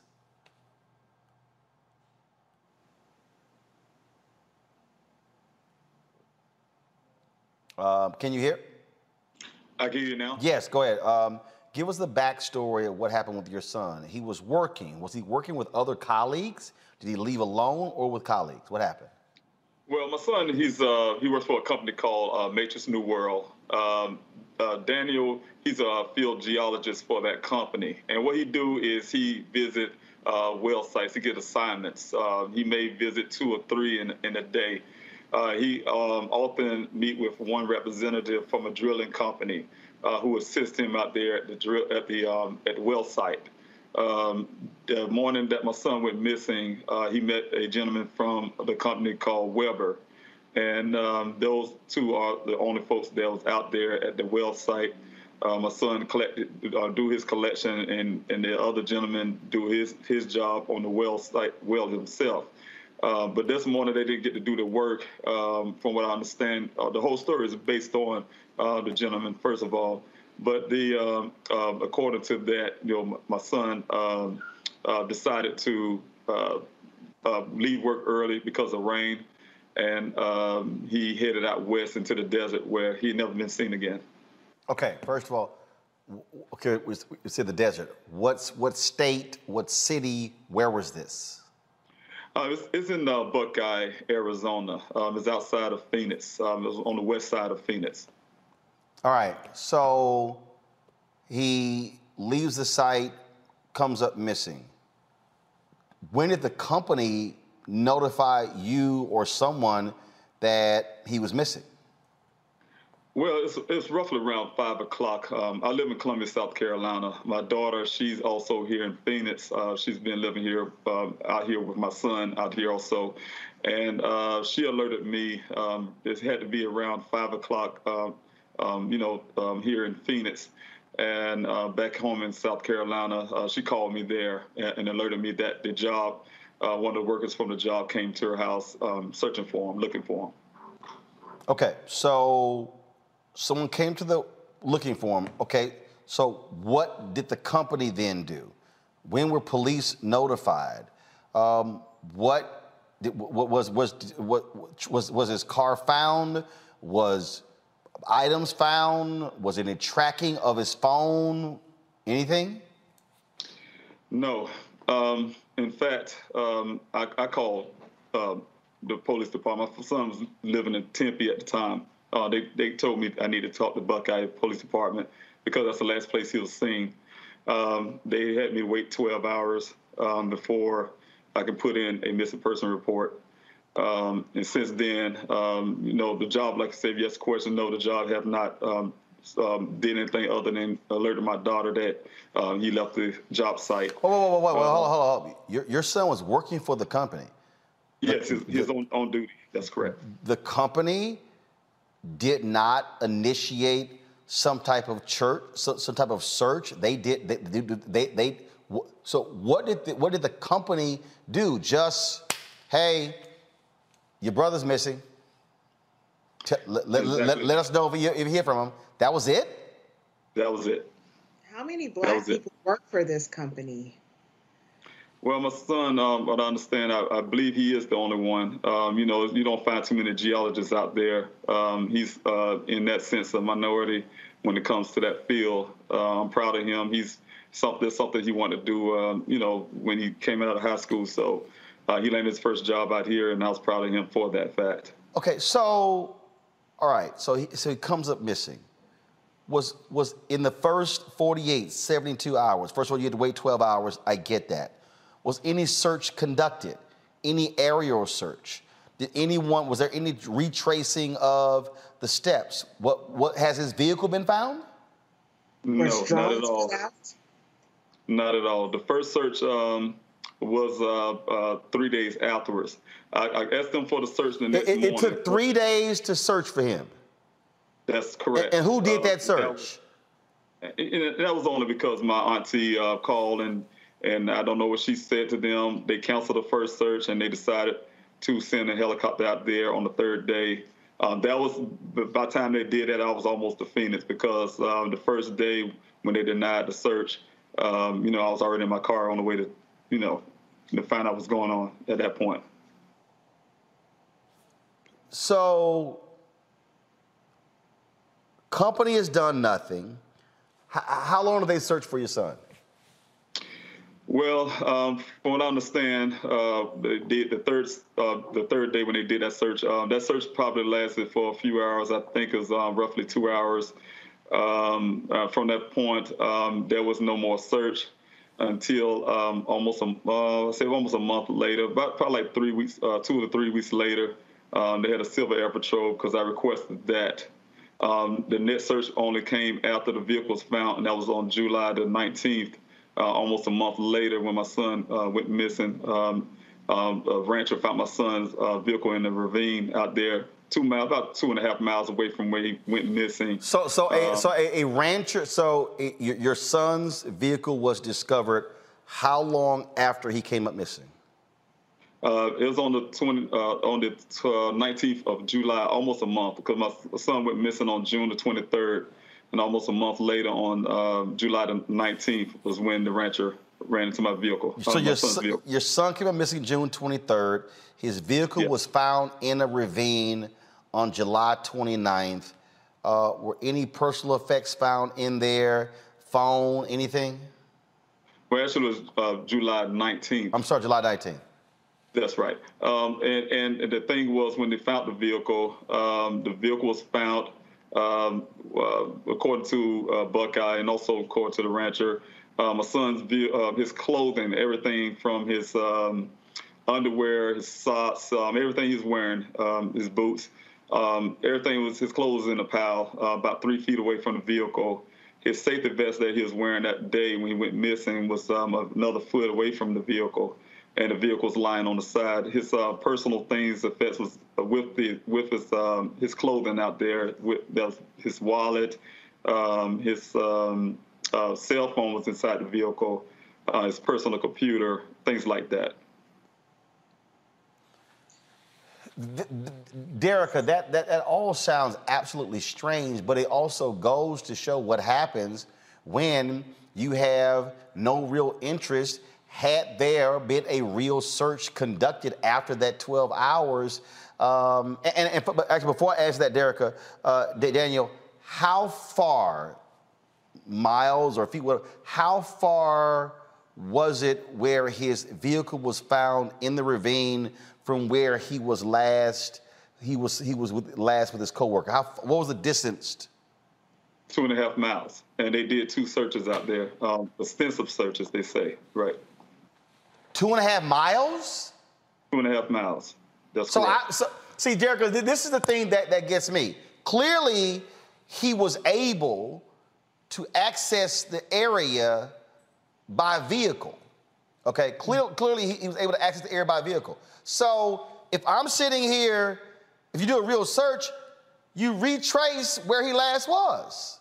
You absolutely do. And one of my questions is, did the police department, interview any of his colleagues? Did they bring them in for questioning? Did they bring in the cadets to do a grid search of that area? Did they ask for federal FBI resources to help with this case? Did they bring out the drones? Did they bring out the cadaver dogs? Nothing. They spent 2 hours. But in these other cases of people that don't look like us, they're spending from sunup to sundown. Is that what angers you, Daniel, in that if your son was a missing white woman, that this case would have been absolutely treated completely different? Yeah, and because I'm a father who loves my son, when I was on the way up here, I'm a go-getter. So the first thing I was doing is, as soon as I realized these guys from day one wasn't taking it really serious, I had to go find them myself. That's why I started my own search parties, and I've been doing it for 7 weeks straight out there looking for my son. You also are trying to, I'm correct, hire a private investigator. What are you doing? A GoFundMe, Kickstart? What are you doing to help with that? To ask for help with that? Well, I've been out here, like I said, since June the 26th. From that time, of course, I have a home in South Carolina. I haven't been home since. But, while I'm out here, if I live in the Spencer, I had to be out here to get the searches going. I had to be out here to get my private investigator. I had to be out here, So, of course, after a while, the GoFundMe was there, created later to help me remain here because, I have to take care of things at home, take care of here, and pay the expenses here while I'm here. So after the searches of 7 weeks of searches, I'm desperate at this point. I can't get the Buckeye Police Department to move on really doing a serious search and investigation on my son. I was running out of resources. The GoFundMe helped me for a certain point. And then, because of the Gabby thing, my son, what I've been working hard for 3 months, finally came up. People started taking my son's stuff serious, and also to help with the GoFundMe, so now I can stay a lot longer to continue what I was doing. I'm about to open the searches back up again. Well, and Mr. Robinson, we're here to help you as well. We are a resource we're sharing with all of our media contacts, and we will also make a contribution to you. This is absolutely devastating. And, on behalf of the Black and Missing Foundation, our hearts go out to you. There's no family should have to deal with this. Missing persons is not a Black issue, it's not a white issue, it's an American issue. And we know that this is devastating, just not knowing if Daniel was hurt, if he's being mistreated, if he's hungry, if he's got to walk through the front door. And that's how all these families feel. And that's why we have to make this a priority. All people who are missing deserve that equality. That's right. We shouldn't have to fight for everything. Mr. Robinson, if you could get us that GoFundMe information, we'll also share with my 3 million social media followers, and we'll share it on the show as well. Yes, sir. I really appreciate that. Thank you. Sir, I appreciate it. Good luck, and we hope you get the answers that you absolutely deserve when it comes to your son. Derica, we also appreciate your work as well. Thank you. Thank you. Thanks for having me on. Go to my panel, Greg, Reese, and Faraji. Reese, I tell you, again, what is tripping me out is to see white folks in mainstream media write stories about the disparity over the attention when I'm going, the same white editor, the same white news director, the one who's assigning the stories is the one who's determining when the white woman gets coverage and everybody else don't. Yeah, I mean, and what's crazy here is, it seems like in order for Black stories to get attention, they have to be, a more acceptable and a more upstanding Black citizen. I mean, forget about a runaway, Black person being being covered. But in this case, we have in the case of Daniel Robinson, and my heart goes out to his father. He's so brave for, taking it upon himself and doing these search parties and really fighting to bring his son back home. And I hope and pray that he does return home and they find him alive and well. But he was a geologist. He was a college student. And so he fits the profile in theory of the kind of Black person that would normally, if this person were white, would have immediately received this kind of national attention. So it's awful how these kinds of things only really come to light when there's that comparison and contrast being made. And I don't think that Black people are at all suggesting that white people that come up missing, like Gabby, the one who really brought about this discussion that we're having about disparities, her going missing was tragic, and her being killed was tragic. And we just want the same amount of attention and concern for Black people that are missing. But look, I got Yahoo up, okay, which was a highly trafficked website. Look, this is the lead story. Warrant for Petito's fiance not related to her death. If I go to, let's see right here. If I go to NewYorkPost.com, and if I go here, boom, arrest warrant issued for Brian Laundrie over Gabby Petito's death.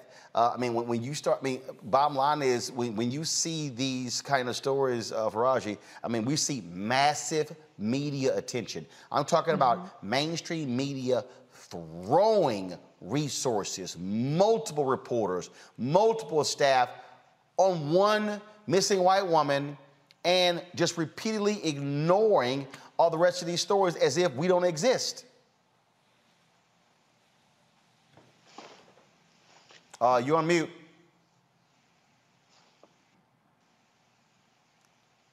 Faraji, you're on mute. Guys, what's going on? Can y'all figure it out, Greg Carr? Yeah, Roland, just quickly. The Buckeye, Arizona Police Department put on its website, anyone with information that can help solve this case and bring closure to the Robinson family is urged to call the Buckeye Police Department non-emergency number. And you all can look that non-emergency number up. I won't presume that you would even broadcast the number, Roland. But in addition to the GoFundMe, we need to understand that Buckeye, Arizona, which is in Maricopa County, where have we heard Maricopa County in the news over the last couple of years? At any rate, we should destroy their phone lines' capacity to take any other calls. If you can't give any money, dial that number till your fingers fall off, and when they do, use your elbows and ask them what the hell are they doing. We just heard a man whose temperament is heartbreaking in his calmness. He left South Carolina. He left to find it. He said, I went to find my son because they're not looking for him. You're right, Reese, of course. Of course. No human being should be missing. But as the LAPD used to say when they would get a call of black folk, involving black folk in Los Angeles, and the Jamaican philosopher Sylvia Wynter took this phrase that the LAPD developed and applied it to the study of black folk in this country. She said, you know, when the LAPD got a call and they realized it was black or brown people, they would repeat over the radio NHI, no humans involved. This would not stand for a white woman or a white man for that matter. So let's break the phones of Buckeye, Arizona's police department in Maricopa County, because since you don't seem to think there are any humans involved, we're going to treat you like you treated us. There's no we in this country. I hope that you find it, brother. Roland, when you asked him that question, brother, and he narrated how they found all of his son's clothes, his underwear, his socks, his personal effects in his clothes, strewn out from that car, and then that 2.5 mile distance between where his last coworker had seen him. This is not only unacceptable. The only way it becomes unacceptable in this country is when you make these people have to deal with the fact that we will make this place ungovernable until you make it into someplace different. We're not going to stand for this. Faraji.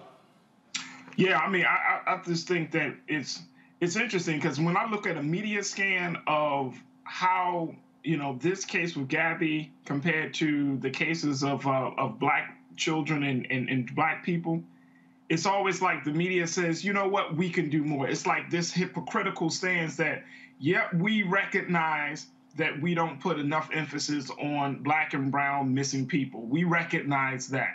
And then you start having these kind of like bubbling up conversations about the importance of it. The data comes out, 40% of missing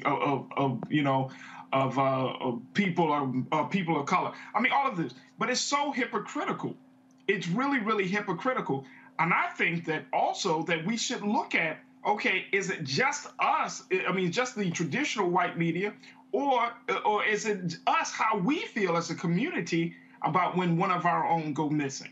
I mean, it's each day in Black America, a child is taken, an adult finds themselves missing in this country, right among black people, and we don't ask the right questions. We just kind of shove in. Oh, okay, they gone for a while, and then bodies end up somewhere, and all of those things. This happens right here in Baltimore. This happens right here in Baltimore, and so you know, it's like we have to have the heart.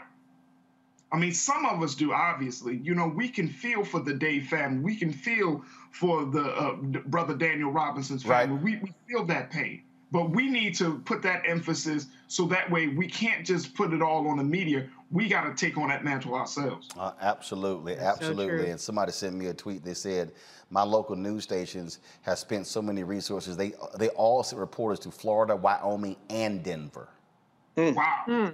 Yeah, CNN has had reporters in multiple locations for the one case. That's how it happens.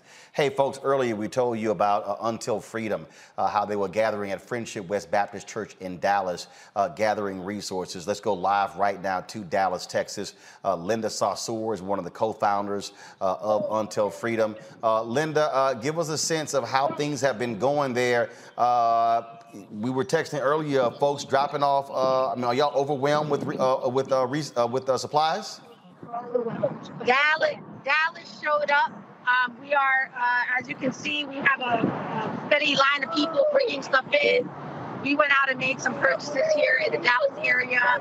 Angelo's here, co-founder of Until Freedom, myself and our team, and the wonderful people at Friendship West Baptist Church. Shout out to Freddie Haynes and all the wonderful volunteers that are out here standing in solidarity with our Haitian sisters and brothers at the border. And so y'all going to be driving 6 hours to Del Rio, Texas. And so, how much stuff have folks brought? Is it one truck, two trucks, three trucks? How many trucks? Yeah, how many trucks? Yeah, so there are multiple trucks, but some are going to be going to different receiving stations. As you know, people are being released into Del Rio, and then they're being moved to places like San Antonio and Houston, which are some of the major cities that have major airports that people are being sent around the country. So the Del Rio is just a really small area. So this particular U-Haul truck that you see right here is the one that is going to be going to Del Rio, that has baby diapers, baby wipes, sanitary napkins for women, hand sanitizer, baby formula, just a lot of important basic necessities that people need just to feel a little dignified and have some basics for the trip that they have to make either to San Antonio or to Houston or to other parts of Texas.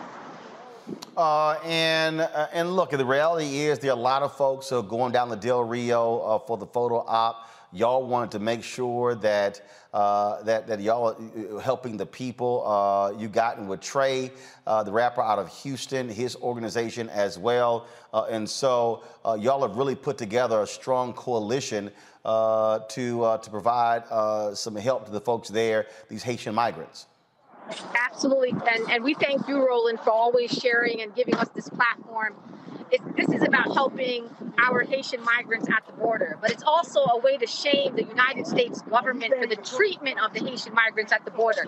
It is their responsibility to bring supplies, to dignify these people, to support these people who are literally in desperation, which is why they're at the border. And so we are demanding that President Biden end Title 42, stop the deportations of these Haitian migrants, and figure out how to process them and give them the opportunity to access a safer and better life here in the United States of America. And so you talked about going to these multiple cities. Are you also organizing people in those cities to also give as well? And people they want to know, okay, I'm in a city, where do I go? If there's somebody out there who's watching and listening and they want to send money as opposed to supplies, where should they send it to? So as you can see, the majority of people who are here with us today are from the Dallas area. They are volunteers. They have come out in solidarity to support this effort. We are asking people to give resources to the Haitian Bridge Alliance. They are an organization that is at the front lines of supporting Haitian migrants across the border, and they have been doing this work for weeks now, not just because of this recent imagery that we saw. So give the Haitian Bridge Alliance. You can also support Until Freedom, untilfreedom.com. We are helping to coordinate and just really add our platform and our resources to this effort. All right, then. Linda, I appreciate it. Y'all doing great work. I was communicating with you and Tamika Mallory last night, what y'all were doing. I said, look, we got to get y'all on the show to show what's going on. And again, for whoever has the camera, just give our folks just a shot of the truck there, all the stuff that y'all have, because folks, y'all can see right there, what you see, the supplies, what they're loading in there. And so a big shout out to all the folks at Until Freedom and all the folks at my former church, Friendship West Baptist Church. Thanks a lot. Y'all take care. Safe travels to Del Rio, San Antonio, and Houston, folks. Okay, hold on a sec. Y'all safe travels. I want to get in there. I want to get in there. Say hi. All right, say bye to India. All right, y'all. Thanks a lot. I appreciate it. Thanks a lot. See, the thing there, Reese, is, again, there are others who are traveling down there for photo ops. They ain't bringing nothing. They ain't helping nobody. It's all about getting attention. That's how you mobilize and organize community. You know, I'm always talking about on this show how you put the work in and how you mobilize and organize. It's one thing to comment and tweet and post on Facebook and Instagram and TikTok, but what Until Freedom is doing, they are actually doing the work. Absolutely. And, you know, there are a lot of times they take a lot of attacks, personal attacks. And in the process of doing this work, I think it's so important that you showed the images and the video of what is actually being done tangibly, because I think particularly, and I hate to even use the word woke because white folks have just completely gentrified it and ruined it.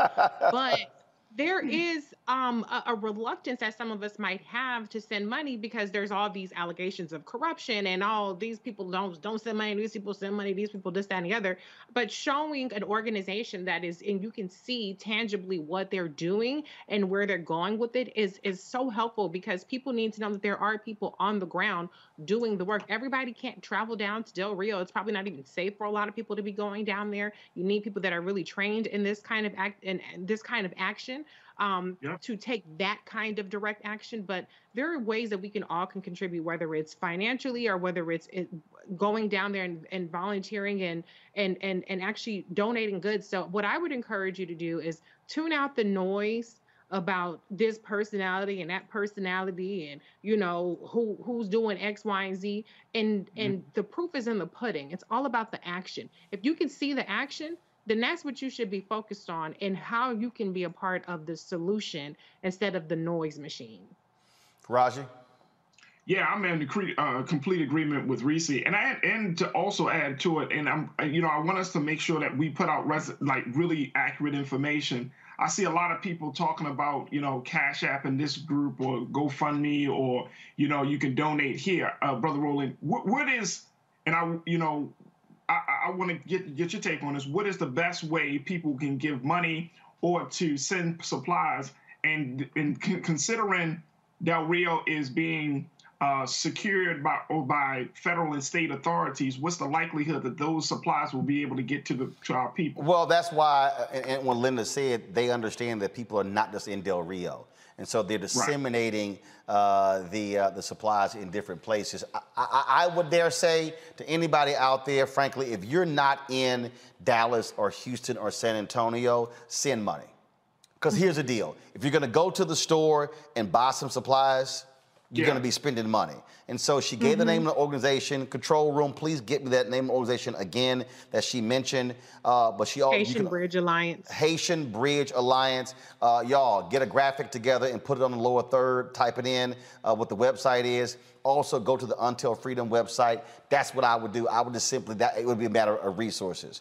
That's what I would do. Greg, we talk about this all the time. Why Black-owned media matters. The reality is MSNBC, Fox, and CNN, these networks, they're not going to do that. They're caught up in other sort of stuff. This is why, as your brother said in that promo we're running, our eyeballs need to follow or go where we are. That needs to happen because when we're able to build capacity, when we're able to have not 2,776 watching on YouTube, or right now I think it's 1,400 watching on the Black Star Network app, or Facebook has actually been suppressing our damn live notifications, so our numbers are like 200 and 300 on Facebook. The reality is, when we can build it and have 2 and 3 and 4 and 500,000, that's building capacity. Stories like this, why it matters. Greg, I think you're on mute. I am. I'm sorry. I was on mute that time. As my brother said, you're right, Roland. Bring your eyeballs home. And we all run into people all the time who watch. They may not watch in real time. They go back and watch later. But, you know, not only do we not expect white-facing media and white-stream media to do that, because this is our mainstream, we shouldn't rely on them. as we saw with the case of the brother who was at the verge of losing his job as the principal there in Texas, all of a sudden he was discovered by white stream media at black points of entry, but that's because he was here first and then came back. And in the case of what we just saw, brother, it was so incredibly instructive to see our sister Linda Sarsour, to see those women and men loading that truck. And then when you said, you know, have your camera person pan over to see, and then they all paused and they all got in, and the sister said, I want to get in that picture. Why? Because this is home. I mean, today would have been the 95th birthday of John Coltrane. You know, what we saw was, you know, to borrow from his famous recording, the title, A Love Supreme. Yesterday was Jeremiah Wright's 80th birthday. Baba J, you know, happy birthday, brother. And of course, Freddie Haynes is one of his spiritual sons. When the white media tried to crucify Jeremiah Wright, when he said, if this is what America's about, then God blank America, he wasn't talking about the people. He was talking about any system that would put people in that kind of crisis. So finally, looking at that, brother, you know, I think about the great Paul Robeson, who made a recording before they took his passport, he and his wife, before they accused him of being enemies of the state, before they tried to break Paul Robeson, before Paul Robeson spent the last 10 years of his life convalescing at his sister's house in Philly. He was one of the greatest recording artists, most popular recording artists in the world, great film star and all that, and an alpha, but you know, he had good sense to choose that early. But when he recorded that song, The House I Live In, he starts with, what is America to me? A name, a map of a flag I see, a certain word, democracy. What is America to me? But what we just saw is what it is. He said, it's the house I live in. My neighbors, white and black. He said, the church, the school, the clubhouse, the million lights I see, but especially the people. So when I say there is no we, there ain't no we. There's the people, and it starts locally. So if y'all want to do something, and you think there's an America beyond the people who do things like we just saw, if you don't have any money to give, pick up the phone again. Call the White House. Ask Joe Biden's administration why they're appealing the court decision that said you got to stop not letting people in and blaming COVID. Call the Biden administration at the places that Sister Sarsour just let us understand. If they're going to let them in the country, they're going to fly them to places and give them a notice to appear. You need to bang on the Senate, bang on the Congress, bang on the Biden administration, and ask them, what is your policy toward Haitians? What is your policy toward black people? Are you going to let those people stay here? And then, Roland, I don't know where Kristen Clark is in this or where our sister Vanita Gupta is, but we need to find out what the Department of Justice, what their interface is with this Biden administration policy of continuing the Trump administration policy. If you ain't got no money, get involved in the political process. But that's why Black Star is here, brother. Yes, sir. Mm-hmm. Indeed. Folks, we're not done. We're not done. First of all, I'm done with the panel. We're not done. First of all, I had a conversation the other night on Clubhouse where I was talking about holding these companies accountable in the wake of death of George Floyd. All these billions, they promised $30 to $50 billion. All these companies talking about how they going to support black-owned media. They ain't spending the money. I've been calling folks out. And so I had a conversation on Clubhouse. It was interesting because folks were like, why you on Clubhouse? Well, actually, I had a conversation on Clubhouse to tell people we're going to have part 2 on Fanbase. Black-owned app launched by Isaac Hayes III.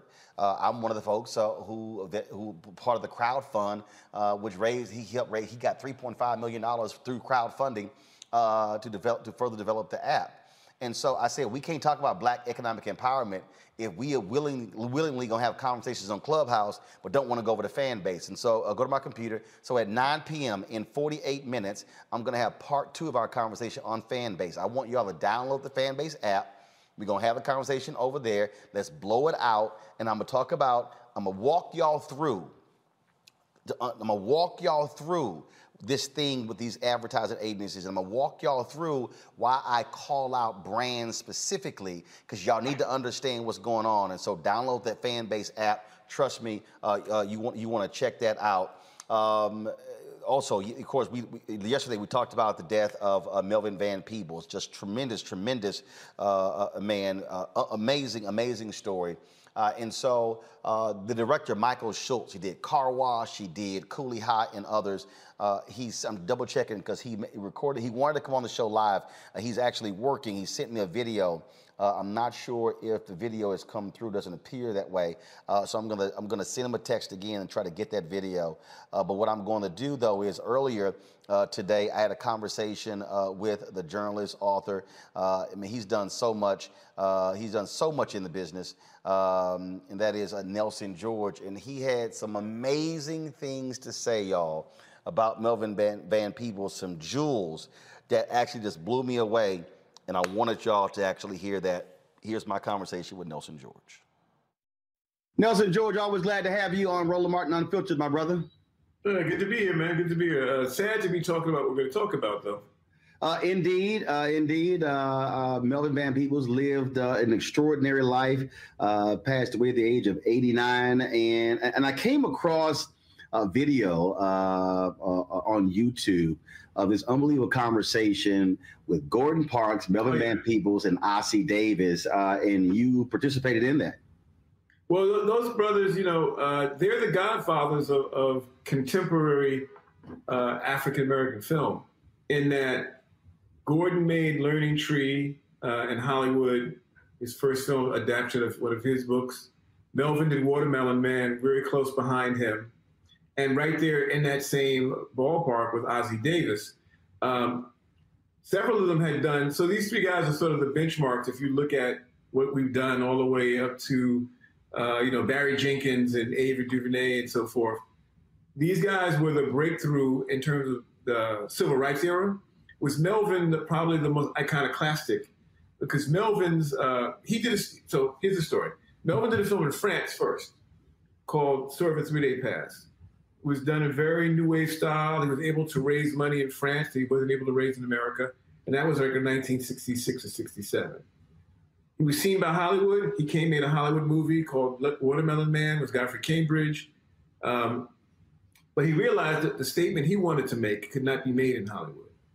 And he made a movie called Sweet Sweetback's Badass Song, about a male hustler who sees a man being beaten, shoots two cops, and goes on the run.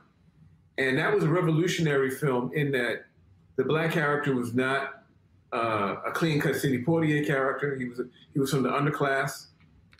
He shot police. He didn't just, you know, yell at them. And he escaped. He escapes to Mexico at the end of the film. It was a film that the Panthers embraced, the film that black people embraced. And it set a new template for a black action hero that then leads into the whole blaxploitation era. So that one film alone was revolutionary. Now here's what's interesting here, because the New York Post, and I've been highly critical of, and I've been blasting them.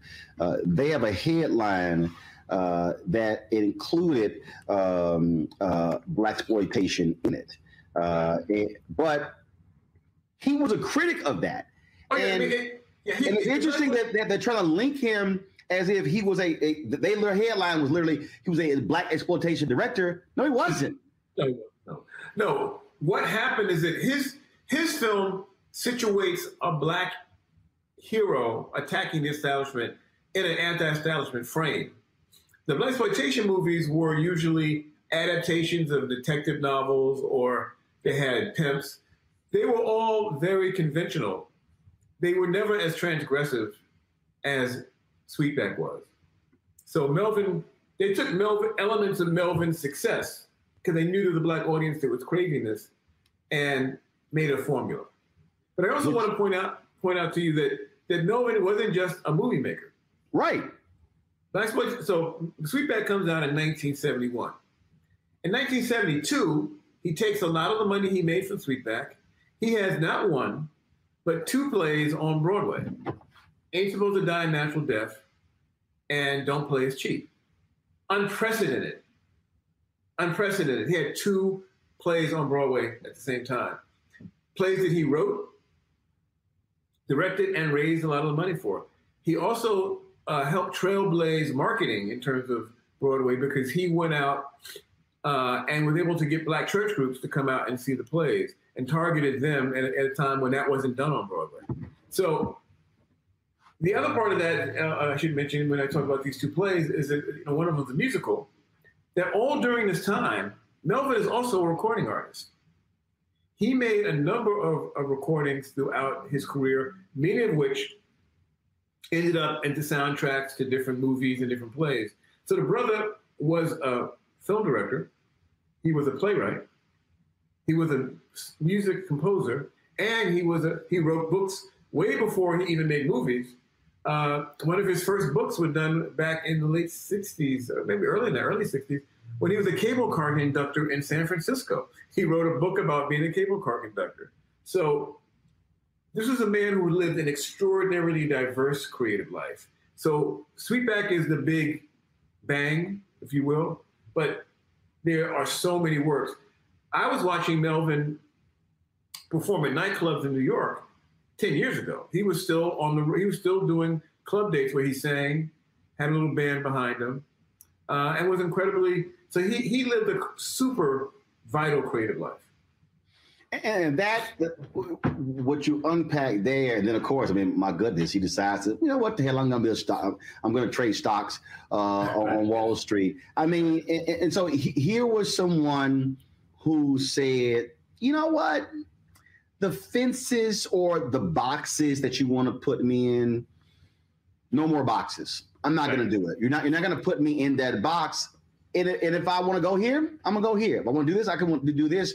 And I think there's a lesson in that for so many people who are told, you know what, just do this. And I identify with it because as a one launching my own independent company and show and the frustration I always had when I worked in mainstream media, but also when I worked in Black media, was the limitation. No, we just want you to do this. And I'm like, no, but my talents are all over. Why? I want to be able to use all of these gifts. Yes. That to me was so powerful. And the true lesson to learn from a Melvin Van Peebles, a Gordon Parks.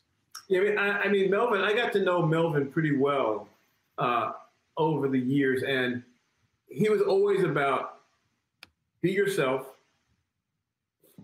follow your vision. First time I met Melvin, I was a college student in 1978, I think. I went to interview him for a magazine. And I walked in, brother had on, he was sitting in a wheelchair in the middle of his office, had no shoes on, no shirt, but had trousers on, suspenders, a hat, was smoking a cigar.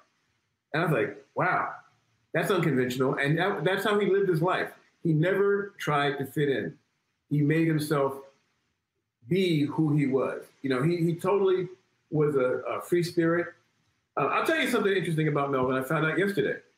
So I have an agent at CAA who was friends with Melvin. He says that when he joined CAA in early 90s, Melvin negotiated his contract. I said, are you kidding me? He said, no, Melvin knew money. Melvin knew money, and so this is a white guy. He trusted Melvin to negotiate his agent deal with Creative Artists Agency, the biggest creative artist agency, talent agency in the world, because he respected Melvin's business acumen. So that just gives you one idea of how diverse and how learned he was in so many different areas. And whenever this happens, a lot of folks like, oh my God, I'm so sorry to hear that. But the reality is you see that in his son. You see that in his children. You see that in Mario's children. You see this whole idea of there are no boundaries. And all too often for African Americans, especially in our parents, for a lot of us, look, son, to daughter, look, get you a good job, get a steady job, just, don't make waves. But then you get older and then people start thinking back and, man, I wish I had done this and I wish I had done that. And they have these regrets. I think Melvin Van Peebles lays down in his home in Manhattan, passes away. He passes away with no regrets. Oh, Melvin, as long as Melvin was running the streets of New York. He jogged all the time. I mean, he lived a very full life. I'll tell you another story. I was shooting an independent film about 10 years ago. And I said, Melvin, I ain't got no money, but can I get you to do one improv scene with me? Brought me up to his place. I had the actress with us, had little cameras, knocked it out. He gave us something to drink. We watched some movies together. I mean, if he thought you were trying to do something unconventional, he was there for you.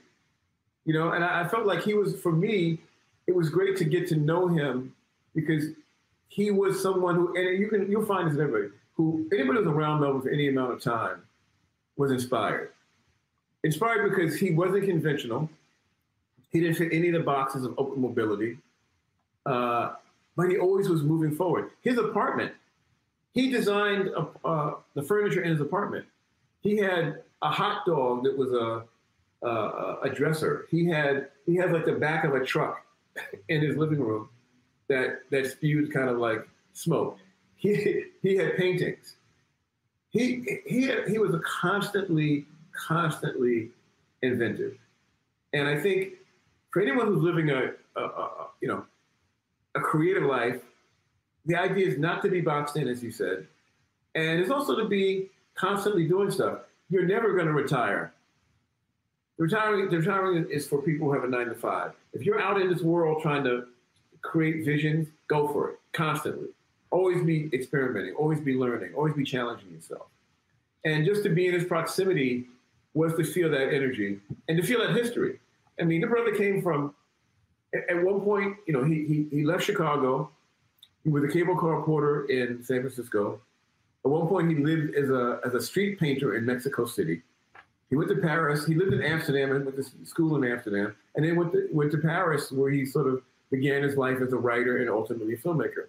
So he was also not afraid to move out of his comfort zone. Being a black man traveling the globe throughout the 50s, he was able to open his vision, and not be boxed in by the American boxes. What you just said, that I think really stands out when you said, look, man, I don't have any money for it. Can you do this? He's like, no problem. And that, if there's one thing, Nelson, that sort of drives me crazy, and it really does. And I said this a couple of weeks ago on Twitter. I said, it doesn't actually cost me anything to help somebody out and retweet something. It doesn't. If somebody hits me and say, "Hey, Roland, can you do me a solid and do a mention on your show?" Okay. Now, obviously, that's relationship. Sure. Because you also know that person and who they are and what they do. But this is someone who, like you said, if I see somebody who's trying to do something, man, I'm gonna go ahead and help you. That is in many ways is uncommon. That's not common. It's uncommon for folks to do that. And I think a lot of people, when we talk to elders who've become ancestors, it's amazing how that is a consistent theme when we talk about many of those ancestors. Oh, listen, I'm working on a documentary right now about Willie Mays. Willie Mays is 90 years old. And the key phrase in Willie's life is take care. He says, so-and-so took care of me. I took care of blah, blah, blah. In other words, he was mentored by older black ball players. And then he became a mentor to younger black ball players. Because he felt that was part of what you did. I feel like that's an important part of Melvin's DNA, and perhaps that whole generation of people who came up during the Depression. These are Depression babies. And so no one had anything when they first came up. So if you had something, you gave someone, a shirt. You let someone use your pants because there was no money, and all you had was each other. And so he had a very strong sense of community. A lot of folks have known Melvin for years. There's so many young now middle-aged filmmakers who were young filmmakers who gravitated around him and sat and listened to him. He wasn't someone who gave inspirational speeches. His life was inspirational. How he lived was inspirational. Now, I started smoking cigars because of Melvin. Well, as somebody who's allergic to cigars, I'll pass on that one. Okay. But I'll grab. I'll do all the other stuff that he did. As you said, man, an extraordinary life. I've had opportunity because I was literally just in LA a few weeks ago where I interviewed Mario for this one-on-one series that I'm going to be launching on my OTT network, Black Star Network. And we were able to use some stuff in the tribute last night as he talked about his dad and some life lessons and things along those lines. And the reality is what he did in his life, he certainly passed on to his children. And at the whole point, what you said about Willie Mae is take care. Mario is passing on to his children. And hopefully that's what other people will learn, that it doesn't make sense to have all of this knowledge and expertise that is just sitting in your head. Share it, bless it with some other folk, and give them a sense of what freedom is like, what free expression is like, and what independence is like. Yes, absolutely. Because Melvin was the ultimate independent. He made films, he wrote books, he made plays, he made records. He made them and then figured out how to get them out. And that's what he did his whole life. And he stayed one of the most idiosyncratic and interesting artist in American history. And of course, I'm 52, be 53 in November. You are in the same area, same age, and we sit here and go, damn, we got more work to do, all the stuff that brother did. Absolutely. I said that to my fiance last night, like, wow, I thought I was working. I ain't working hard enough. There you go. Nelson, always good to see you, my brother. Thank you for having me. You take care. Take care. That is it for us, folks, on Roland Martin Unfiltered here on the Black Star Network. Don't forget to download the Black Star Network app on all available platforms: iPhone, Android phone, Apple TV, Android TV, Roku, Amazon Fire Stick, Xbox Smart TV. Also, be sure to join our Bring the Funk fan club. You can give to us and our goal is to get 20,000 of our fans, giving about average of $50 each. $4.19 a month, 13 cents a day for compelling content you're not going to find anywhere else. Cash App is $RM Unfiltered. PayPal is R Martin Unfiltered. Venmo is RM Unfiltered. Zelle is Roland@RolandSMartin.com. Roland@RolandMartinUnfiltered.com. Folks, that's it. I'll see you guys tomorrow right here on Roland Martin Unfiltered on the Black Star Network. And I'll see y'all on Fanbase in less than 30 minutes. Holla!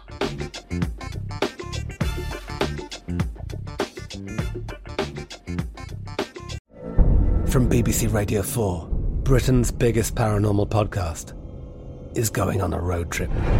I thought in that moment, oh my God, we've summoned something from this board. This is Uncanny USA.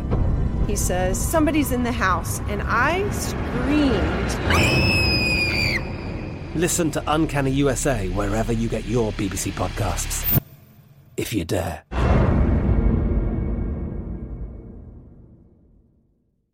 If a new house is on your wish list in the next 5 years, grow your savings faster and experience your dreams with an Ohio Homebuyer Plus account from Kemba Financial Credit Union. A savings account specifically designed to save for a new home, where you can earn 7% APY, a $500 matching bonus, and a $1,500 mortgage closing cost credit. Learn more at Kemba.org. Offer expires March 31st, 2025. APY equals annual percentage yield. Restrictions apply. NMLS 292230. Equal housing lender. Federally insured by NCUA. Step into the world of power, loyalty, and luck. I'm gonna make him an offer he can't refuse. With family, cannolis, and spins mean everything. Now, you wanna get mixed up in the family business. Introducing The Godfather at ChumbaCasino.com.